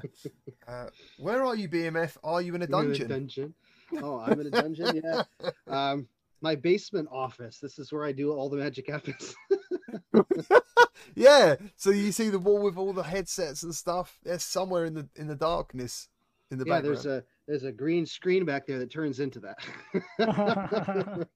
Ideal. Yeah, so getting into the news. Oh yeah, so on the 4th of June in 2019, To the Top, which hopefully some of you do know that game, To the Top, because it was a big hit, I think, on PC. And actually, if you YouTube it, a lot of big tubers covered it. Jacksepticeye and a few others, like everyone's pretty much played To the Top. It was ready for Oculus Quest to come to the official store. The developers reached out to me and they were like, GT, do you want to do like a gameplay announcement together for the launch? And I was like, hell yeah. The day we went to record is the same day we found out that they said no. Oculus, so like, no, To the Top is not coming to the Oculus Quest. And then I think that carried on with a few other games. What were the other, do you remember, does anyone else remember any of the other games that were told no? There was, Pixel Ripped, 1989. Yeah. Mm-hmm. I think they were the 2 biggest. Kind of got to be careful about ones that I'm not allowed to talk about. Yeah. So I'm just gonna keep quiet. But I met the guy. That made To the Top at OC5 when all that happened, and he was such a nice guy, and I felt awful for him because he'd been working so hard on it, and that was the first time we'd really heard that they were going to be so strict with the curation process. So I just felt terrible for him, really. Well, that's what I'm saying. Like, I had, and obviously he had, the Quest version. It was done. They'd already put in the work and the time and the money, and they've made it. And on the day they thought it was coming out, they were told no. Mm-hmm. So I'm pleased to say that it is coming to Oculus App Labs. It is now currently being reviewed, whatever it is, pending approval. It should be here in 10 days, and you will find it on Matthew's site, hopefully. It's, it'd be really cool. And I think that way as well, if it's on Oculus App Labs, the multiplayer should be there, which is what was missing in the SideQuest version. So I'm hoping that turns up. And also, in the meantime, they've given me a snippet of what they don't want me to call To the Top 2. They don't want me to call it that. It is a sequel. It's not called To the Top 2. They reckon that is quite a mouthful. It's called Super Kit. Now, there is no sound currently, but they want me to run it. So it is just going to be sitting in the centre of us now, in the little screen in the middle. It kind of still looks like To the Top to me. Maybe those targets won't be there in the future or something. I'm not sure. But as you can see from here, you can see there's enemies. It looks a bit like Mario kind of thing. He's punching them with his like rocket hands and stuff. And I think more importantly, he wanted me to get out there. That is happening. And they're working on it. A lot different. Yeah. The graphics look a lot different. It still looks like the same mechanics. Yeah. To me, he said this is very early build. Sorry, hold on. No, I don't. He always does that. Siri always does that to me. He like butts in and just tells me directions. But yeah, I mean that's crazy. A lot of people are massive fans of To the Top. There was big communities out there doing speed runs and doing multiplayer. One of the best things about To the Top was multiplayer because it felt like you was in like a VR Mario game in some of those levels. And so there you go. Super Kit is what they call it. So I'll take it you've all played To the Top, yeah? Have you all played To the Top? Yeah, I've played To the Top, yeah.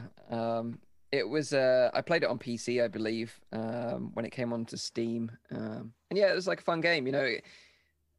It's like one of those kind of early parkour games. It was a lot of fun, and it was just a big shame for him, like you said, because he put all the development time in up front, not realizing that he could get rejected. And yeah, that sucks for anyone. Yeah, absolutely. Did you say Jeff Pop at GT? Can you please turn up GT? He's a bit quieter. Is that me? Am I quiet? Because on my sound levels, I don't look quieter. And obviously, I don't want to overtalk everyone. So, yeah, Skeever, how you doing, man? Welcome. And Rend of Reality, the kind people with the beards, have dropped a Star Trek Bridge Crew Oculus code. Thank you, man. Thank you. I dropped a couple codes. I think that's the second code in there. So hopefully some people are paying attention and nabbing those up. So. Are you just like rubbing your beard like that and codes are falling out? Yeah, just magic. There's another code for you. Nice. I figured since you were talking about Star Trek Bridge Crew, I'd throw one in there. So. I don't know. I don't know. You just have them laying about. You just have codes.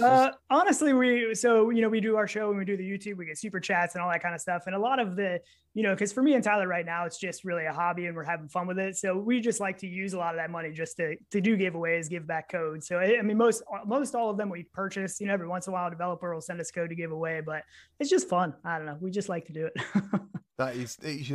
It should always remain fun.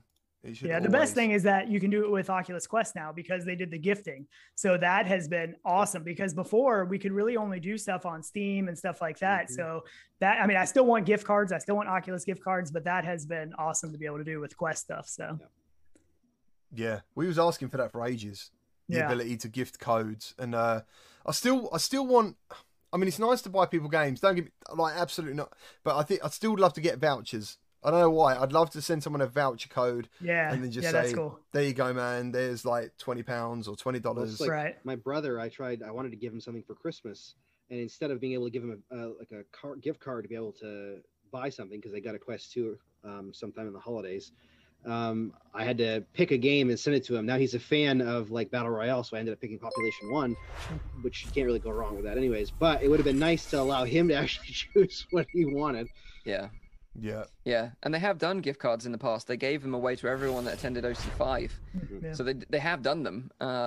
Why they haven't brought them out publicly, I have no idea. I never knew that. It's a huge missed opportunity. I feel like, especially holiday season. Man, they would sell those things like crazy. The thing about gift cards too is that the companies that sell them a lot of times make money back on them because people don't use all of them. Yeah. So they lose them. They lose. I was gonna say somebody gets a gift card for Christmas and never spends it because they forget to add it into their thing, and they've so they're missing out on just the incidentals that happen with that too. Doom Sly, thank you ever so much. You love this podcast, and he wants me to say hi to all of you. Hi everyone. Thank you for joining the podcast. Hey, Doom Sly. Doom Sly is wicked. He loves Doom. Who doesn't? That's true. That is true. Did you play Doom Eternal? Yeah, although I kind of got bored halfway through, I have to admit. I did, and it was annoying because when I first put the game on, I was like, the graphics in this game are incredible. But yeah, it did feel quite repetitive for me, unfortunately. Yeah, there's something about it that just didn't pull me through it as much as the previous remake did. The Doom 2016 remake. Yeah. Reboot. Yeah, for sure. Okay. I need to go back a little bit as well. Paradise wanted to know about you guys' thoughts about Xbox and VR. Oh God, I think Sean hit the nail on the head earlier on, actually, because like he rightly said, the CV1 shipped with an Xbox controller. It didn't have any motion controls when it first came out. Yeah. And we might be talking about the Climb 2 later on, but the original Climb, you played it with an Xbox controller and you just sat there in your chair, doing the little grips with your Xbox controller. I didn't know that. And looking around. Yeah, it's crazy. Wow. I'm sure there's videos going back. You can see it being played with an Xbox controller.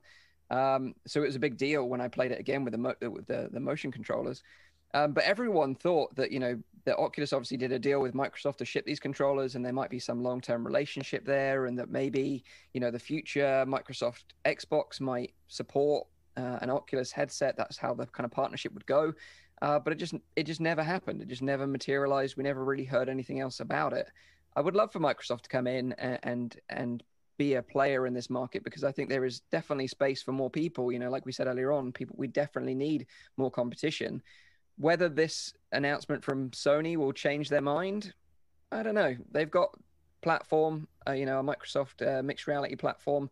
Why they can't just convert some of those headsets to work with the Xbox One Series X or whatever it is, I have no idea. But it would be a smart move in my opinion. Otherwise, they're just going to be left out of the game. Ultimately, in the long term, no one will know their history in VR. I'm not sure where Xbox is going in general. Like in general, Yeah. you know, because like I'm very lucky to have an Xbox X, but when you've got a PC, I kind of, apart from the idea of not being on PC, I struggle to find a reason to turn it on. Because Games Pass is also on PC, so it's, you know, I'm sort of stuck in this. What do I need this for? Yeah, I felt the same way about it. I was a big Xbox fan back in the day, but I've recently sort of like you converted more onto the PlayStation side because, like you say, I guess we're fortunate in that we have hardware that can run Xbox games on PC, but still, like the lineup isn't as strong as the PlayStation first party titles. Yeah, the one that I want to see is Forza Horizon. I used to love that game on Xbox, and if that could come to VR, because I like the car games and stuff, but I'm not like a sim racer. But the open world aspect and the car customization aspect and stuff of Forza Horizon, that's one that I've always wanted so bad in VR. Do you remember the Forza Marketplace? Oh yeah. You sell paint jobs and I like all kinds. I mean, it's an awesome game. It was a massive. I spent a ton of time in that game on Xbox back in the day. That would be such a good game to get into VR. Huh. I used to spend hours just doing that, being on the skin market and like sitting there. And I remember bidding on a Legend of Zelda skin this guy made, and it was fantastic. Yeah, there was some awesome stuff. I mean, and the car customization, I used to take like these junker cars and put like these crappy paint jobs on them. Sell them for a fortune? No, I'd put like these massive like Supra engines in them with twin turbos, make them like crazy fast. And then we would go out because there was like this big long strip that everybody go like drag racing on, or I think it was at an airport they had. And it was just fun, man. It was so much fun. So that's still my dream. I think about that all the time. That might be the only, I think that and Gran Turismo, the only, actually it might even only have been Forza that really, yeah, it definitely was Forza actually, that you could, as you said, you had the drag race on the strip on like the airfield. Yeah. And I'd have like these cars, they'd be fucking bouncing up the road, like doing a wheelie, just trying to get that little bit quicker than someone else. Yeah, man, crazy. Do you know, I apart from, I completely forgot about that side of it. Good game. Yeah, that is really cool. But Delirium Drew, thank you ever so much. Amazing guests. I know how blessed do I feel today to have amazing guys here today, you know, and thank you ever so much for being on the show, boys. I know it's finished, but I just want to thank you anyway, you know. Cheers. No, I appreciate the invite. It's always fun. It's always fun for me being a guest on another show because I don't have to do any work. I just have to talk. It's amazing. Just jumps out the bath, straight on. Yeah. Straight on. Nice. Yep. So what we're going to do now, we're going to quickly have a look at the Hyperdash trailer, and we'll see you in a minute. Welcome to Hyperdash.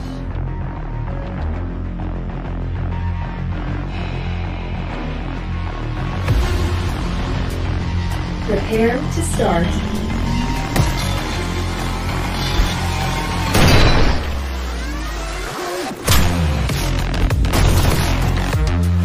Take speed. Take speed.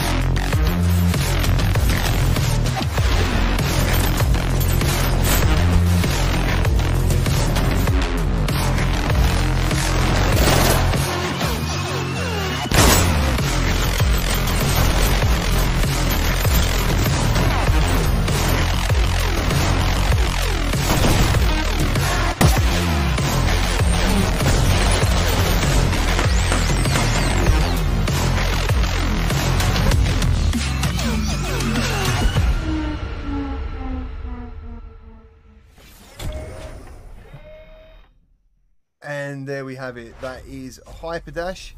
Suddenly we've got loads of people subscribing for some reason. I don't know what's happening here. So yeah, Hyperdash. Boys, let's talk about Hyperdash. Talk about your experiences with Hyperdash. When have you played it? How much have you played it? And what do you like about it? Yeah, so like, I love this game.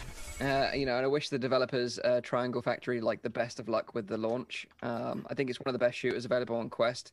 Super fast paced, super fun. It has a variety of different game modes and maps. It It has rails that you can grind on like Jet Set Radio. You know, like if you ever played that game back in the day, it's that kind of style. It's awesome.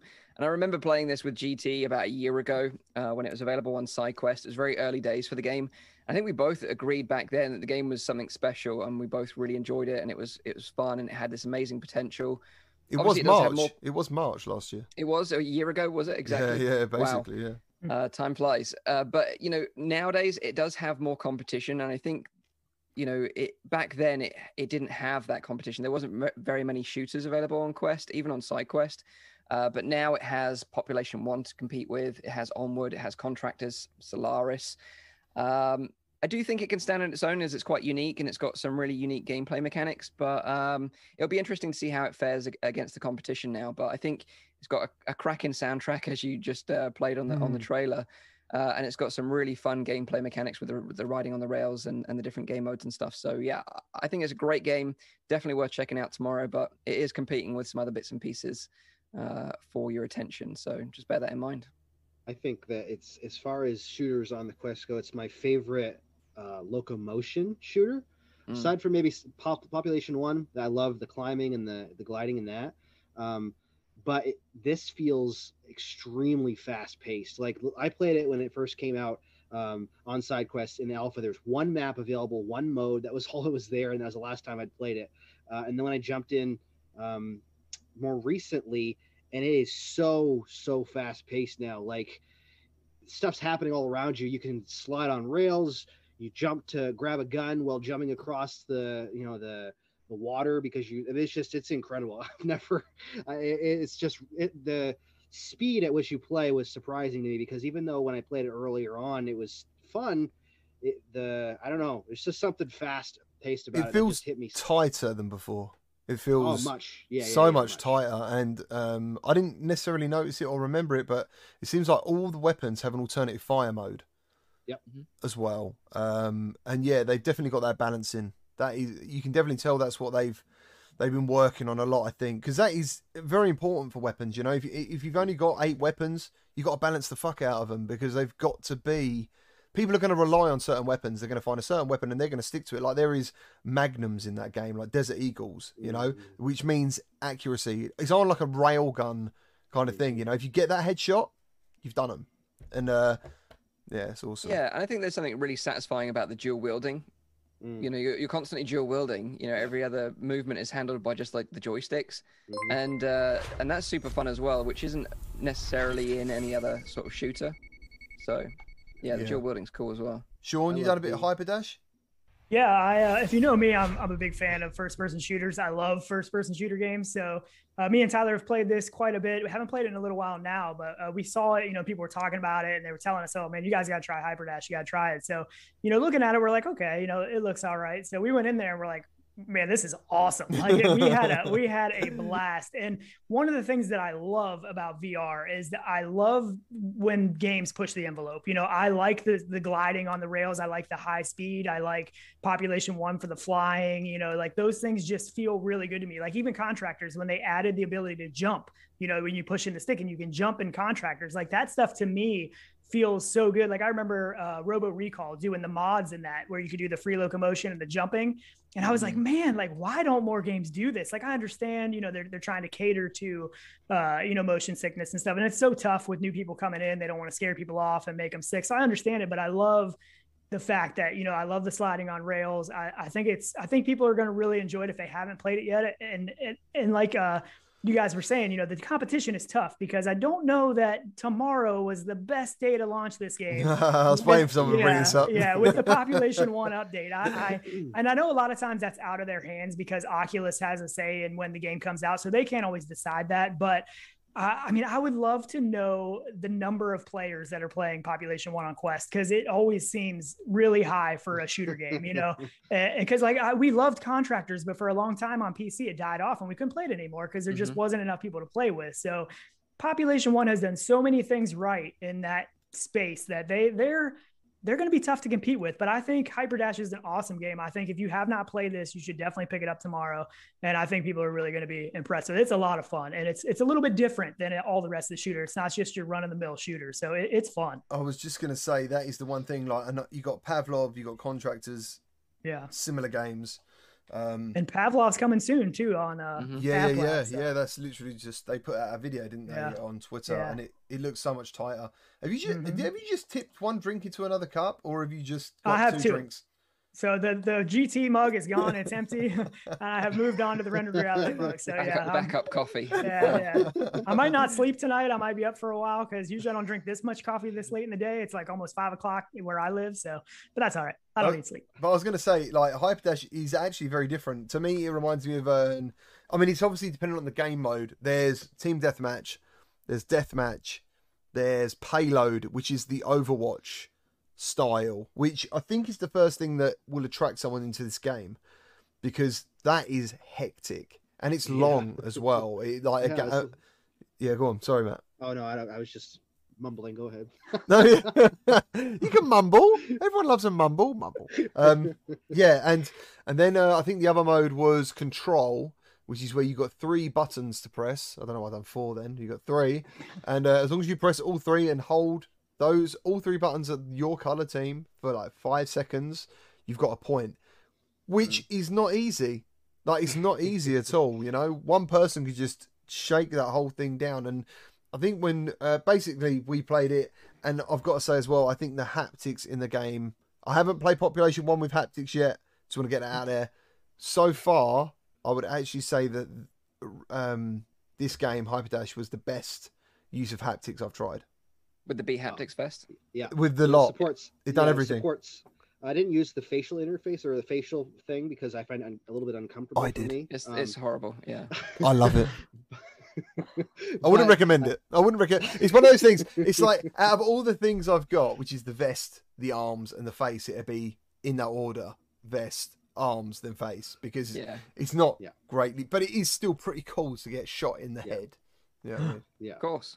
Yeah. Of course. But the vest and the arms worked really well in that game. They just you could feel when you charge up, especially you charge up the shot and you fire, you can really feel it in your forearm. It's really cool. Yep. And I think what Triangle Factory did really great with Hyperdash was that they really worked with the community and listened to the community feedback. They had this obviously on SideQuest for a long time, so they've had this constant community feedback from them for like a year now. Whereas I think other games have come out and just dropped as a beta publicly straight away, and then they've struggled to kind of keep up. So I definitely think they've done the right thing. It'll be interesting to see how the community reacts to this one. But, you know, like I said earlier, I definitely think it's one of the best shooters that's available on Quest. I'll definitely be live streaming it. And, you know, like I do Pop 1, getting random people to jump in. I absolutely loved it. Time flew by while playing it. Skiva, thank you ever so much for the donation. He says, thank every one of you for what you do in this for this amazing industry. Love you guys. Aww. Cheers, man. Thank you. Cheers, Skiva, and thank you and Alex VR, because you do the Between Realities podcast, and you have some amazing guests on there. So thank you as well for everything you do. I also just want to give a quick shout out to Alex. Actually, I just realized today that he's become the community manager for B Haptics, and you know, I love it when I see people that are in the industry, you know, creating content, and then they transition into sort of like a role within sort of like a company somewhere making VR content or you know, hardware. I think it's great. So congrats to him for that move. Yeah, that's awesome. Yeah, it is amazing. It is really good. Someone's mentioned some sort of genitalia. I don't know. I can't actually read all of that. Jeff Bob. Yes, I will do a channel member stream. I can't do it this weekend, unfortunately, because I'm working all weekend. But I will be popping on to Render Realities podcast on Saturday. He's going to have a little bit of a giveaway. He's kind of hinted at them. He's been playing with them to show you sort of giveaway merch.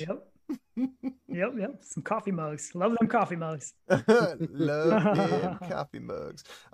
So let's talking about Hyperdash. Might as well move on to Population 1 VR Season 1, and I believe Mike has some details.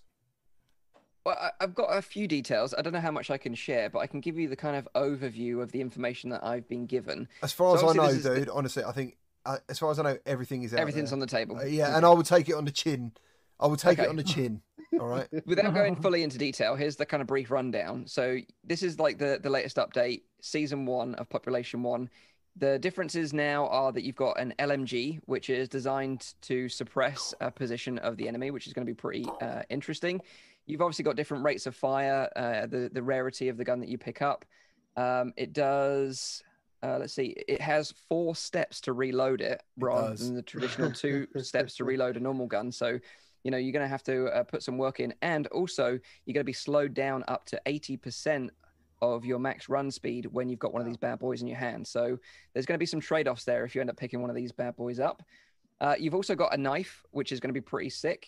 This is automatically given to the player after leaving the launch platform. So, and also available once you've been revived as well. So if you don't have the time to pick up a gun, you can pick up a knife. And this speeds up the player movement by 10% when in your hand. So you can really kind of go into that ninja stealth mode, creep up on some players and get the jump on them. That's going to be pretty interesting. Along with the knife, melee weapon-wise, you've also got a katana now. This can deal up to 75 damage. 75. So 2 swings and someone's done.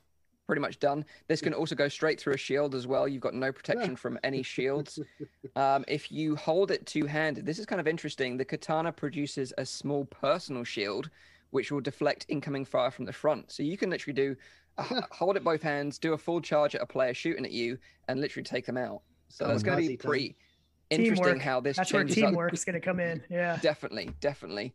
It's going to these changes are really going to change up the way the game plays. I feel like you've also got a zone grenade, and this is designed for to force players out of cover. So you can throw a zone grenade, and that'll obviously bring in the zone to that specific little area, and it'll deal damage per second like the normal zone does. Which is amazing. Yeah, you've got the shield drink. So alongside the Pop One soda red drink, you've also now got a blue one, which is a shield drink, and this restores 25 shield over 15 seconds. Also, this is kind of interesting. They've added new inventory management. So shield drinks and health sodas can fit 5 per slot now. So you don't have multiple slots for those. I didn't know that. Frag grenades and bananas can fit 2 per slot. Bananas are quite big. Well, they can be. Well, it depends. Depends where you get them from. But True. But yeah. So that's a kind of little overview of kind of some of the changes that are coming in season 1. They've got a battle pass now, which is kind of interesting. I think it was 300 coins GT for the battle pass. Yeah, 300, or if you wanted the one with the extra 15 levels, very much like Call of Duty. If you want to jump 15 levels to unlock extra characters and stuff, that was 1,000 coins. Nice. And they've also got calling cards now. So you have a calling card. If you kill a player, you'll see the calling card of the player that killed you with their own background, which you can buy or earn through sort of leveling up. So that's kind of cool as well. There's loads of changes. I'm really excited to try it out. I'm looking forward to jumping in tomorrow when the update goes live. I'm not sure when it goes live. About 6 p.m. Normally UK time 6 p.m. normally around that when that happens. That's when all us EU bums need to get on there, because all you NA people will come along and rinse us with your great ping. With your amazing ping, yeah. Rip lucky. To those of us working with 100 ping. God damn it. But I just want to say, what an amazing update. Like, the big box are seriously bringing it. Like in VR, I always felt like in VR, there was always you always had to accept something might be missing from the VR version of a game or something, you know? And slowly this is like, if you do any YouTube search, if you put Fortnite VR, Pop One will come up. So that's what people were saying about it. And it actually is now. Do you know, Matt's so excited, he's gone to play it. He's going to play it now. Yeah, he's just left Grogu behind. And I don't blame him. Place. I don't blame him. But yeah, I think, you know, Big Box, they've really set the standard for how a community engages with the community, keeps the game fresh, keeps updating things, keeps tweaking things. They've absolutely smashed it. I'm not a massive fan of the skins, but, you know, I think if they're earning revenue from it and it's making the game better in the long term and players are buying them and enjoying them, then I'm happy for everyone. Yeah. I like you said, the way that they've built the game around, you know, the community, and they really do a good job of listening to feedback. I was actually in the earliest beta test back before the Quest, you know, on the PC build. You told me about it. You told me, you said, dude, you couldn't tell me any details, but he was like, you've got to play Population 1. Yeah. And I was like, I mean, but every playtest, you know, they were constantly asking for feedback, and they've taken a lot of the feedback that the community has given.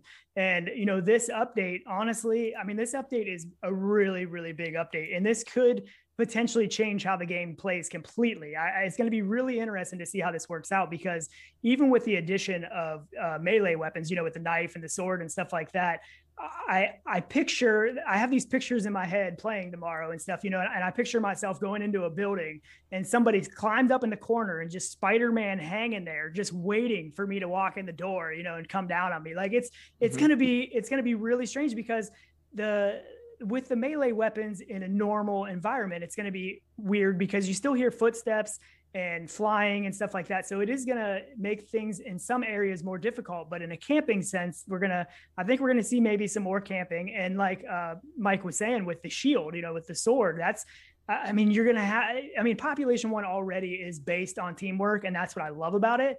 Like, if it was a single player battle royale, I probably wouldn't love it as much as I do. I love the teamwork of first person shooters. So a 3-man team that works good together, even if they're not that good, can win a lot, because if they work together, they can take out players that are better than them all the time. It happens all the time.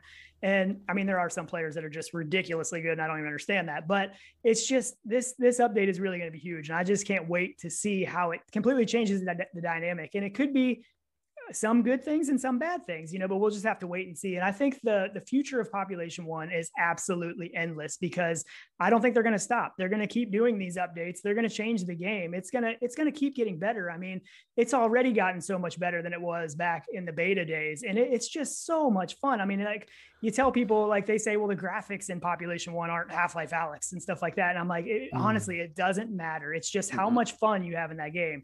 And it's one of my favorites. I mean, I talk about it all the time, and I love the game. They did a great job. And tomorrow is going to be a big day. Boy Brown just said he doesn't like teams because he's shit at the game and he feels like he's letting the side down. Well, you're playing with the wrong team. Yeah. Yeah. And there are some people that just like to play by themselves. So I think that someday they will have that mode. And because some people don't like playing as a team, they don't like the teamwork. You know, that's just me personally. Some people don't like talking in VR though. Some people don't like communicating in VR still. You know? Yeah. I mean, you play with new people sometimes and you're like, hey man, how's it going? Or can I get some help over here? And they don't say anything. And it's not that they don't have a mic, you know, they have a mic, you can hear them chewing on stuff, but they just don't like to talk. And I mean, that's okay. You don't have to talk. It might be Matt. And the good thing about that in Population, Is this boom? About that, I hear that, like, people chewing all the time. I'm like, oh man, it's crazy. But the nice thing is that you don't have to talk in Population 1 to work as a team, because you can still ping things. You can still tell people where you're at or where to go or where enemies are at. So even that aspect is something that's different than a lot of other games. And it's good. I mean, they did so many good things. I love the game. I probably speak too highly of it sometimes, but I don't think that's right. I think you can speak very highly of it. I think it's doing things. I think it's done, as I was trying to say earlier, it's done the things that traditional games have been doing, and it's doing them now. You know, it's not too late. It's come to a very, very popular platform, and the updates have been constant. Different modes. All right, then maybe like the war mode. War mode, I actually thought was amazing. You know, because they even had the whole team talking. And that changed the game to have 9 people hilarious, all talking. Yeah. It was hilarious. That was great because I was so disheartened when I was like, we're doing war mode, guys. And someone went, but it's still 3 players. And I'm like, fuck. What happened there? They've missed the boat. You know, what a missed opportunity. And then sure enough, all of a sudden you can hear everyone talking. And I'm like, yes, that's good enough for me, man. But, you know, it was just really good fun. It was really good fun. But yeah, like back to Hyperdash again, I think the games are very different. The games are very different. I know they're still shooting, but they're very different. So I think they can coexist. It's just whether the people's wallets want to assist them in coexisting, you know, because that is not the only game coming out tomorrow. We also have another game, which I think I've heard is an OG game in VR. And I don't know if any of you guys have played it. I've not played it. It's called something like Crashland. And Crashland. Have you played it? Do you know what it is? I haven't. No, I mean, I've looked it up, and I guess what it was actually like a tech demo from back in the day that they've kind of resurrected. But I mean, this kind of came out of nowhere. I don't know about you guys, but I hadn't heard anything about this coming to Quest. And then I'm like, I mean, it was never on the store as coming soon or anything like that. And I was like, whoa, what is this? And it doesn't look half bad. You know, to me, like watching it, I get like some of the Serious Sam vibes and stuff like that. I think you mentioned another game that it kind of looked like, but I mean, it looks pretty good. I'm probably going to pick it up tomorrow. So I don't know, so much to play though tomorrow. Ooh. I know, that's the problem, man. So let's transition and have a quick look at the trailer for Crashland. Broadcasting distress signal. salvation in 5 minutes. Stand by.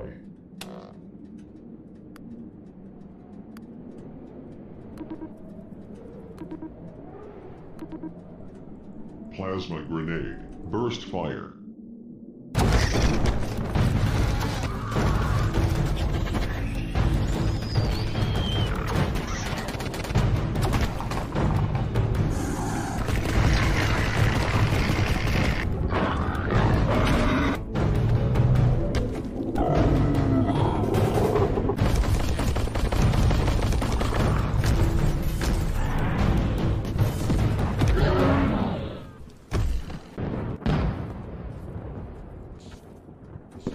Rapid fire.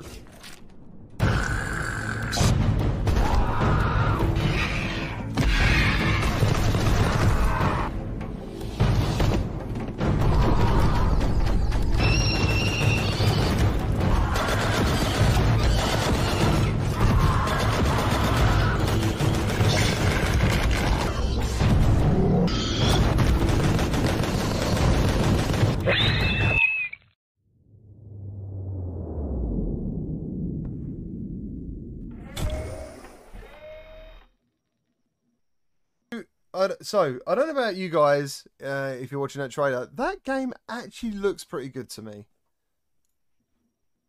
I think it looks pretty good. I think it looks a bit like Farpoint. And the more you watch it, the different. There's like a dash to frag ability. What else was there? Obviously, he's getting different power-ups per round. There's movement. Because first of all, I thought, oh my god, it's a wave-based shooter. And then he starts moving around. The aliens look like something out of No Man's Sky. What do you guys think of that? I'm not so hot on spiders as GT will know, so I'm not like a massive fan. He loves them.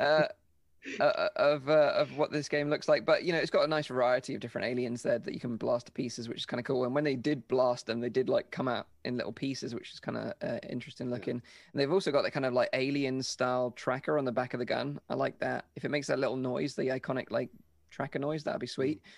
But it looks kind of basic, you know. I don't think I think it's kind of one of those ones you're going to jump into, maybe have a little fun. Apparently, it's got like 50 odd levels from what I read earlier on today.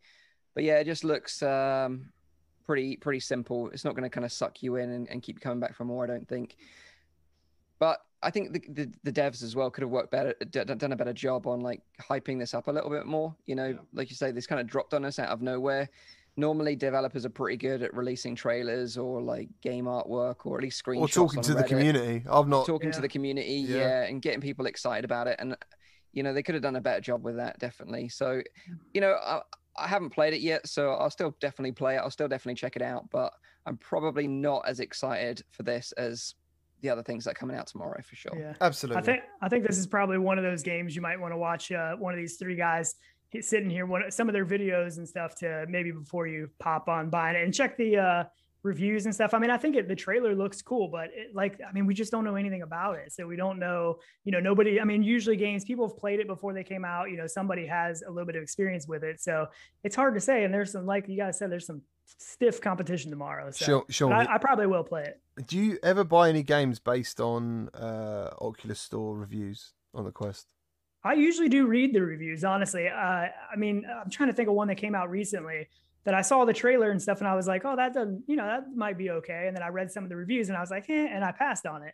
So, I mean, I do read the reviews. I watch a lot of videos a lot of times, you know, reviews and stuff. And yeah, I mean, I don't know that I completely base it off of. And a lot of times, you know, we'll be in betas and stuff like that, so we have an idea what the game might be like before we buy it. But yeah, I mean, I think reviews are a good thing. I read your reviews on there, GT. Thank you very much. I was going to ask, what did you think of The Walking Dead Onslaught? I did not like it. I was not a fan. I mean, the bad thing is we had Saints and Sinners that came out before then, and Saints and Sinners was an awesome game. One of the best, probably the best zombie game out there. I still love Arizona Sunshine, but that was, you know, an early on game. So there's a love for that game that just came from playing it so early. But yeah, it just didn't live up to what I had hoped for, especially from Servios being a direct tie-in with the series and stuff. That could have been huge, that game. Yeah, I feel like it was a big missed opportunity, and I had hoped it would be better. I was really excited for it, and I played it some, when it first came out, and I haven't went back in, even though they've done some updates and they've fixed some things. I just haven't had any. I mean, a lot of it is first impression. You get that bad taste in your mouth, and there's nothing driving me to want to play it again. If I want to play a zombie game, I'm going to jump in Saints and Sinners. I mean, it's just such a good game. So, yeah, agreed. Yeah, totally. Talking about first impressions, that is very important. Like rushing games is not the way forward. Yeah, but yeah, definitely with this game, Crashland, I think I'd rather watch GT play it on a stream than play it myself. Put it that way. It depends. That's what I was hoping. Do you know what though? It depends on price. Like literally, my opinions, right? So I'm watching that, and I'm saying to you, I think it looks good. I think in my mind, I've already got a price, and I don't know whether anyone cares, but I'm thinking like $10, $12. I'm not seeing any more than that, and yeah, that sounds good. Sounds about right. Does it sound about right, or does it sound good? I need to know. I think that's the price that it probably should go for, about $10, $12. I'm gonna guess it's gonna be $19.99 probably, or $14.99. Yeah, and that's where the problems come in for me, But I mean, at the same time, some people have written to me a little bit aggressively and been like, "Yeah, but developers need to make that money on their first game to be able to then make their second game." Got to make a good first game. I mean, that's what you got to do. I mean, if you want to make the money, make a good game. I mean, yeah, I guess yes. Fair enough. He's right. Yeah, you're not wrong. Did we talk about Windlands 2? I can't remember. No, we didn't, did we? No, we didn't. Windlands 2 is now coming to PlayStation VR. And I think I was speaking to Mike before the show started. That's actually where I met Mike, was going to play Windlands 2 on PC. And that was back in 2017. So the game is now coming to PSVR. If you loved Windlands, it's one of the only games in VR I've actually nearly fell over in when swinging. It was like, it's I don't think it's for newbies, Windlands. I don't want to put people off, but it's quite intense. Yeah. It's one of those ones that people back in the day, the original Windlands was one of the ones that people earned their VR legs playing because it was so vertigo inducing, and it was kind of like a crazy locomotion mechanic for its time. Obviously with Windlands 2, they smoothed it out a lot. Everything was much, much better. I loved Windlands 2. I thought it was a great game. The co-op mode was great. It had these epic boss fights. Just moving through the environment was fun. And I think that's a real testament to how they did that with the grappling hooks. Even if just traveling is fun, then that's great, And then they added obviously the bow mechanic to take down your these like epic bosses. It was a really cool game, and I'm really happy for them. The Cytec game team, that they're finally bringing this to PSVR. I know it's kind of a little bit late, but I guess they're still a pretty small studio. I mean, in one way, isn't it? Like, I mean, I think the other day they said it was 6 million PSVR owners. Like, this is a game they should check out. I think the Move controllers will fit this game exceptionally well. Yeah. And yeah, definitely. And especially because, like, if you're invested in the PSVR platform and you don't have another VR headset right now, it's not like you have much choice of new content coming. I think this is one of the very few that we'll probably see of the last of the OG PSVR games. Yeah, I mean, they in the little Twitter post they put out, they mentioned Sniper Elite VR. What else did they mention? A couple other games that are still coming. Human, which is by the guys who made Tetris Effect. Okay. So, yeah. And I remember seeing a trailer for that ages ago, Human, and I honestly cannot figure out what the hell that game is about. And what it's But for. if you're on PSVR, Windlands 2, grab a buddy, have a blast. You'll love it. I would say Really it's cool a game. no-brainer for that if you've got a PSVR. And I think it gets hard as balls later on, dude. Like, oh my god, like I almost rage quit a couple of times near the end of that game. There are some bits that are just so challenging, but then it's like super rewarding afterwards when you finally nail it. Another thing I don't think they show. Oh, they do show it in the trailer. Is you get a bow and arrow in this game. Yeah, which is excellent because Windlands was. I think the original wasn't anything to do with attacking at all. It was just collecting stuff. And when I played this, and I have played it since, but when I first ever played this, it felt very like Breath of the Wild to me. I think Breath of the Wild had just come out, and there was like a mechanical robot, and you could sort of swing and slide underneath his legs, and you're taking out all these like pressure points and stuff, or hit like areas of damage. It was really cool. I think it was really cool, and I'll probably be jumping back in when the PSVR version comes. Yeah, it's got the same like aesthetic art style as Breath of the Wild, same color palette. That's Yeah. probably why it looks so similar. Such a Yeah, it's great definitely game. a cool game. You're all Nintendo lads, aren't you? Sean, I'm a bit worried about you now because you were talking about something earlier. I was going to say, do you like Nintendo? Do you play Nintendo? Oh yeah. I was. I mean, I had the regular Nintendo, Super Nintendo, the Game Boy. I mean, I used to play Game Boy all the time. That was a Christmas present for my grandma. That was like the greatest day of my life. But your grandma was rich. Yeah, but I You got don't a know Game how Boy she for your pulled that off. grandma? She like bought all of her grandkids a Game Boy that year, and I don't even know how she did it. She probably like robbed like a KB Toys or something. I have no idea. But it was the greatest day ever. So. Props to Gran. Yeah. Wow. Yep. Rendered reality nanny. That's crazy. That's crazy. I haven't Love done Brett. much with Nintendo since. You know, I don't have a Switch. I mean, I had a Wii. That was the last Nintendo product that I had probably bought new. But my nephew and stuff, he plays his Switch all the time. So Yeah. great I stuff. love Breath of the Wild. I loved it. I finished it and loved it to bits. But recently I've been playing Hades on the Switch. That's an epic game. Like, if you love roguelites, Hades is the nads. It will suck you right in. It's probably got some of the best voice acting I've heard in any game ever. It's epic. I need So, to get so good. into it, man. I need to get into it. And Sean, I think with the Wii U, you missed out on Yeah, I never Nintendo got Land. that. Nintendo Land on the Wii U was like that.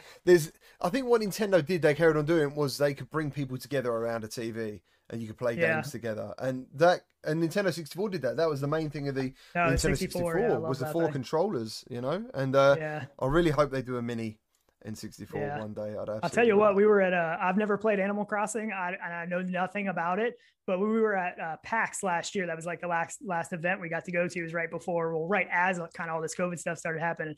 And that Animal Crossing booth at PAX was absolutely amazing. I mean, it was like right when you walk in, it was huge. I mean, it was just one of the coolest setups I've ever seen in my life. It was really neat. I bought my wife Animal Crossing when she was self-isolating. And she got a bit into it. You know, there's a bit of an online feature as well, I think, to Animal Crossing in some way. You can visit other people or something like that. But yeah, I should actually try and pick that up so I can sell it because she doesn't play it anymore. So The Climb 2 has also been announced. And it's coming. Is it coming March 4th? Do we know that? Is it 100%? I think they Yep. tweeted it out. Yep. March 4th. Nice, yeah. And who's buzzing for The Climb 2? Because I think behind the scenes, I am excited to do it, but I'm wondering how much can be different. Yeah, Yeah. I think that's my biggest concern as well. Like, I love the original Climb. I even went to a climbing center and recorded people You playing that did. were climbers. That was so much fun. Shame I can't do that now, but you know, it was fun to do that back in the day. I actually became a member of that place afterwards and got into climbing myself, like proper bouldering. That was really fun. Super peaceful hobby if you're ever thinking about taking up a peaceful hobby. And dangerous. A little bit dangerous. No, I'm sure it's fine. You get into this kind of mind state, you know, it's very, very calming. So if you like that kind of thing, I'd recommend it. But yeah, I love The Climb. Obviously, I played it way back on the CV1 with the Xbox controller, like I said earlier on. Play the Quest version as well. You know, obviously it's a visual downgrade, but it's still a great game. Still really enjoyed it. So looking forward to this one, particularly the urban environments like the skyscrapers. Looking forward to climbing those. Bit disappointed that we didn't get any proper like multiplayer where you can climb together. It's asynchronous multiplayer, so it's like, I think it's like a ghost mode. So you set a time, someone can race your time as a ghost track. I don't think you can both physically be on the side of the mountain chatting to each other as you're climbing, which I think is a real missed opportunity because any game is fun with more people in VR. Like we talked about Gorilla Tag earlier on. It's the most basic looking game you've ever seen in your life. Looks like a PS1, but you get a bunch of people in there, you have an absolute blast. You have such a good time. So it's a shame that they couldn't add that. And also, I'm kind of disappointed it's not coming to Rift. It seems like it's coming exclusively for Quest. And you know, if you've ever played the Climb 1 on the CV1, it was one of the most visually stunning games you could play back in the day. And it's just a shame that we're not going to see that visual fidelity on the PC platform. You know, obviously, you could still connect your Quest 2 to a PC if you have one, or you still have a Rift S floating around. So I think that's a bit of a shame, but overall, still very excited nevertheless. Yeah. What about you, Matt? You buzzing for the Climb too? Yeah, I mean, as far as I want to see the new environments, I think that's the thing that I'm most excited to see what kind of different places we get to climb. But yeah, if it's the same exact game with different skin on it, pretty much, I'll play it, but I'm not going to be like ecstatic to really, because I liked the game, but it wasn't one of those games I just kept going back to. You know, it was fun, but it's not one of those games you just kind of play all the time. Yeah, And it's not for me. It is for some people. Some people really like it, and I enjoyed it, but it's just not something that I want to do all the time. And I was kind of disappointed. I was really hoping for like a co-op type mode where you'd race against each other to go up the side of a mountain or up the skyscraper, seeing each other, taunting each other while you're going up. I think that would have changed the entire thing. That could have been an entirely amazing game. But yeah, I'm definitely gonna play it. In my head, I sort of imagine like them putting like a VR climbing center in there, and you can just race a friend, and you got to bash the buzzer at the top or something. You know, just even little things like that would have been great for me. Yeah, that was, I had been hoping for a true multiplayer or co-op for that game ever since they announced that it was coming, you know, when the Quest 2 came out. And my idea of it was not only the racing, like to race to the top, but I thought of it as a co-op game too, where you have areas that you have to get to that you have to have help. Like you have to reach for your buddy and help pull them over or pull them up. You know, I thought that would be really cool. So I am awesome. Yeah, like that kind of stuff I think is really cool. And there's so much potential in VR to like work together and feel like you're doing something together. I hope that maybe they'll someday do an update or something like that. I think that could really bring new life to the game, but I'm excited for it. And mainly, I think the main reason that I'm excited for it is because the first game that I ever played in the CV1 was the first climb, and that was in a Best Buy. So that was the first time I ever got to try a real VR experience, you know, not Google Cardboard or anything like that. So I think it's a little bit like holds a little bit of a special place in my heart, but like Matt said, you know, I have it on the PC. I played it some, but it's a game I mean, I never really go back into it. I haven't played it in a long time, but hopefully the second one will kind of wow us. Hopefully they do something a little special. Maybe we don't know about. I'm not sure, but I'll definitely pick it up though. I'm definitely gonna get it. I remember just being really excited that it was a game by Crytek. Yeah. Like, that for me just excited me that they were doing something in VR, and you knew it was going to be visually impressive. Flipping over from that, just popped in my mind quickly. I think that's one of the best things about PSVR and the Quest being like a thing all to itself. The games will all run well. You know, you haven't got to really worry about that PC side of thing. And it is a shame, like Mike's saying, that certain games you're not getting the ultra version of games. You know, because as you said, when you stand in Climb and you stand on one of those wooden platforms and look around in PC, you're like, wow, this is phenomenal. Beautiful. You know, and I think even now, I think I popped in there a little while ago when I first got my PC and my 2070, and the game did actually struggle a little bit. You know, like performance and frame rate dropped some. I don't know what the specs of the game are, but how old is the Climb? It must be 3 years old or more. 4 years old now, I think. Yeah. Yeah. But it was one of the most demanding VR games of its time, and I remember that everyone was really struggling to record it because obviously playing and recording at the same time is challenging as it is. Yeah. But with this game, you had terrible, like, kind of shifting black borders in your display and all sorts. I think the tools have improved now to make it smoother, but yeah, back in the day, it was a really hard game to show in a video. I remember that vividly. Wow. Yeah. Crazy. So yeah, that is pretty much all the news that we have today. Apart from tomorrow is PlayStation State of Play. If anyone's into that, I've heard that there isn't going to be any VR on there though. There's going to be no hints of that. In the background now is a game currently playing called Z Racer.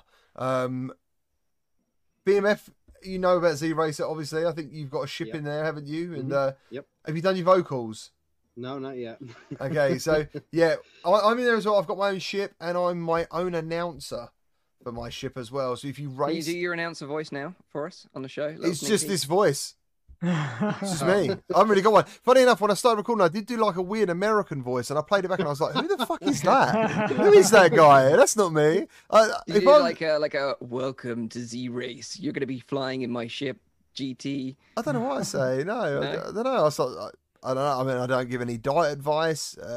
You know, mate, missed opportunity. I know it felt that way. I think one of the best ones I've ever done is Dash Dash, and they basically said to me, "You can make an in-game horn," and I was like, "What can I say?" They went, "Anything you like," and I was like, "If you put an echo on it, I will say, 'Holy shit balls!'" And they left it in the game. So if you go and buy the game and check me out on Discord, you can have a holy shit balls horn for your car, and everyone will be like, "What the hell was that?" Yeah, I thought it was pretty... that was absolutely phenomenal. So, Yeah. so me and Tyler did record our. We both recorded it for the Your Z-Race car ship. looks the best. I love the car. I don't know. We gave them like they didn't ask us what it should look like or anything else. We just saw the jelly. trailer and we were like, holy crap, that looks really good. So we really do like the car, but there's a ton of awesome ones in there. Like I can't wait to play. The only thing with the announcer voice in the car, I feel like it might ruin it for me because I don't know that I'm going to want to drive my own ship if I have to listen to myself. Yeah, you know what I mean? So I'm like, man, like I wish this prick would shut up. yeah, like can I turn that off? Is that going to be an option? I don't know. So that's it's a little concerning to me, but I think it's a marketing genius move what they did really, putting all these people's ships and voices and stuff in there because we're all going to talk about it, right? You know, it's cool to talk about because, you know, we talk about our ship or whatever else. So we're all going to be playing it. I think it was a good move on their part. So I don't know has anybody played it yet? I haven't got to play it yet. So I don't know. I haven't. And once I saw the gameplay, I got worried, to be absolutely honest, as always, because it was in tunnels. It doesn't look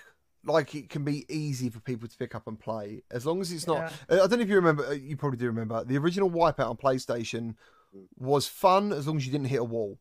If you hit a wall, you like lost all your speed and you're like, oh, and then you start again, get momentum, you hit a wall, oh, and it was like, when all the excitement died down of CD quality audio and that intro and shit, you were like, damn man, I've got to be absolutely excellent at this game to enjoy it and feel like I'm going very fast all the time. And when I saw this and I saw apparently the developer said there's no first person mode because they're worried it'd make people sick. And I'm like, okay, I'm sure the community will say something about that as soon as possible. They've also said it's not all in tunnels. Because when I saw the tunnels, I was very surprised. I was like, why is it always in tunnels? It's a bit strange to me. But I don't know. I don't know what technology these ships use to fly. It might be some sort of, I don't know, anti-magnet thing. Yeah, I know one thing that they keep mentioning is it's supposed to be a very comfortable experience for everybody. And that's right. One of the things that concerns me, to be honest. Like, I understand, like, I like options for comfort, you know, if you need to have like a vignette option or something like that. But I like to do things in VR that I can't do in real life. I want to feel like I'm going, you know, 500 miles per hour. Like I want to be able to launch off a tunnel and fly through the air and land in another tunnel. You know what I mean? So that I think is the most thing that has me concerned is that I don't want it to be too comfortable, right? Like I want to have fun in it. So yeah, I don't know. I haven't played it yet. I'm looking forward to checking it out. I'm looking forward to checking it out. I was a massive fan of F-Zero, even though Nintendo seemed to completely forget the franchise ever existed since the GameCube, I think it is. And I absolutely loved it. Like it was one of my favorites as a kid. And well, even now, actually, I was only playing F-Zero the other day on the N64 emulator. I really enjoy it. But yeah, funny enough, I've mentioned no cockpit view, and people are in the chat. No first-person mode, no purchase. Ski was like, no cockpit view. Wipeout VR on PSVR is amazing in the cockpit. Absolutely, it is. It is. Yeah. Actually, in fact, Wipeout VR, I can't play it in any other way. Funny enough, when I play Wipeout without VR, I play it in third person. When I play it in VR, I play it in first person. I cannot play Wipeout in first person without VR. I don't know why. I tried it. It's really weird. It's one of those games. For some reason, it makes more sense to be in the ship in VR. Yeah. Does that make sense? It does make sense. It does make sense. Right. Okay. Yeah. Hopefully it's something they add. I mean, we see this all the time. You know, a game comes out and it only has snap turning, right? And then a week later, they're updating it because everybody's complaining there's no smooth turn option. Like, I'm not sure why at this point the developers don't just put in all the options, because if they don't, people are going to complain about something. You know, give people the options to run the game they want to run it. And, you know, if you get motion sickness, well, then don't go in the first person cockpit view, you know? So I don't know. Hopefully they add it, but we're going to see backlash, I think, for sure. I don't know if developers ever listen to these things, but I think one of the best things you can ever do, and we've just talked about it earlier and highlighted it, is community feedback. Right. Yep. Don't just play the game in-house. Get other people in the community. They don't have to be content creators, just people who love VR and have got quite a bit of experience. Get them to play it, build your own community, and get that feedback. Don't just put a game out there and then wait for it, because as Sean said right at the beginning, first impressions, they're so important. Oh, yeah. Space Junkies. Christ.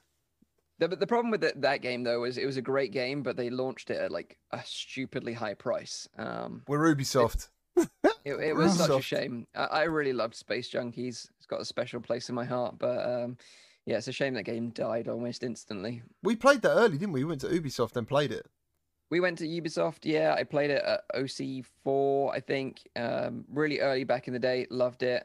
It really had that awesome feel to it. Yeah. I loved the announcer as well. The guns felt great.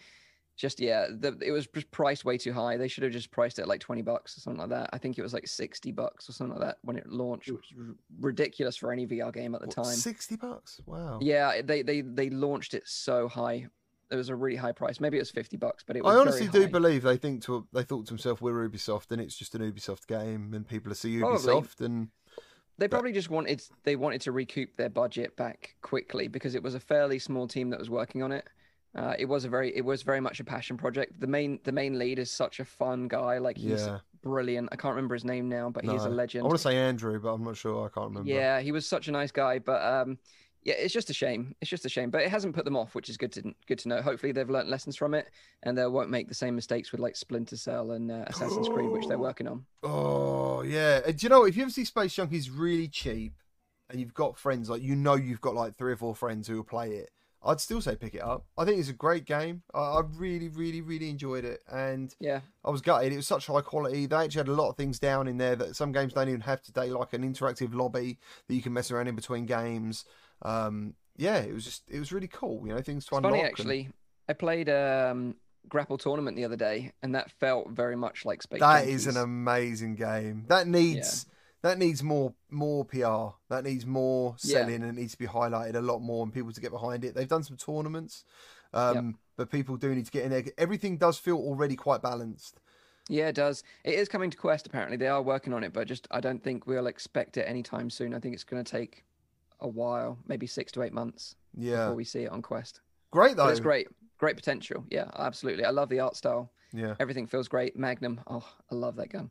Awesome. What gun do I like? I can't remember which one I like. I think it's the rocket launcher and like the railgun kind of thing. The sniper is absolutely awesome. So yeah, guys, thank you ever so much to all of you for being on the show today. As always, thank you, BMF Boom, turning up. How you doing, man? Thank you very much. Thank you. Thank you very much. Cheers, it's been dude. A pleasure, always is. Sean from Render Reality, thank you, man. Thank you for bringing that beard with you today. It's been awesome, honestly. This has been a ton of fun. I almost love talking about VR as much as I do playing it. So it's been great to be on with you guys, some legends for real. And so thank you for the opportunity. Thanks for inviting me. And it was awesome. Loved it. Cheers, man. Thank you. And Mike, cheers, man. Thank you ever so much for being on the show. Thank you for inviting me, man. I've really enjoyed myself. And you guys are great. So keep up the good work. Keep up the good work. And thank you to everyone in the chat. Without you, there is no show and no one would give a shit. So thank you ever so much for being here. Really appreciate all your time. Stay safe. Look after yourselves. And we'll see you next time. Take care. Thank you. Bye. Bye.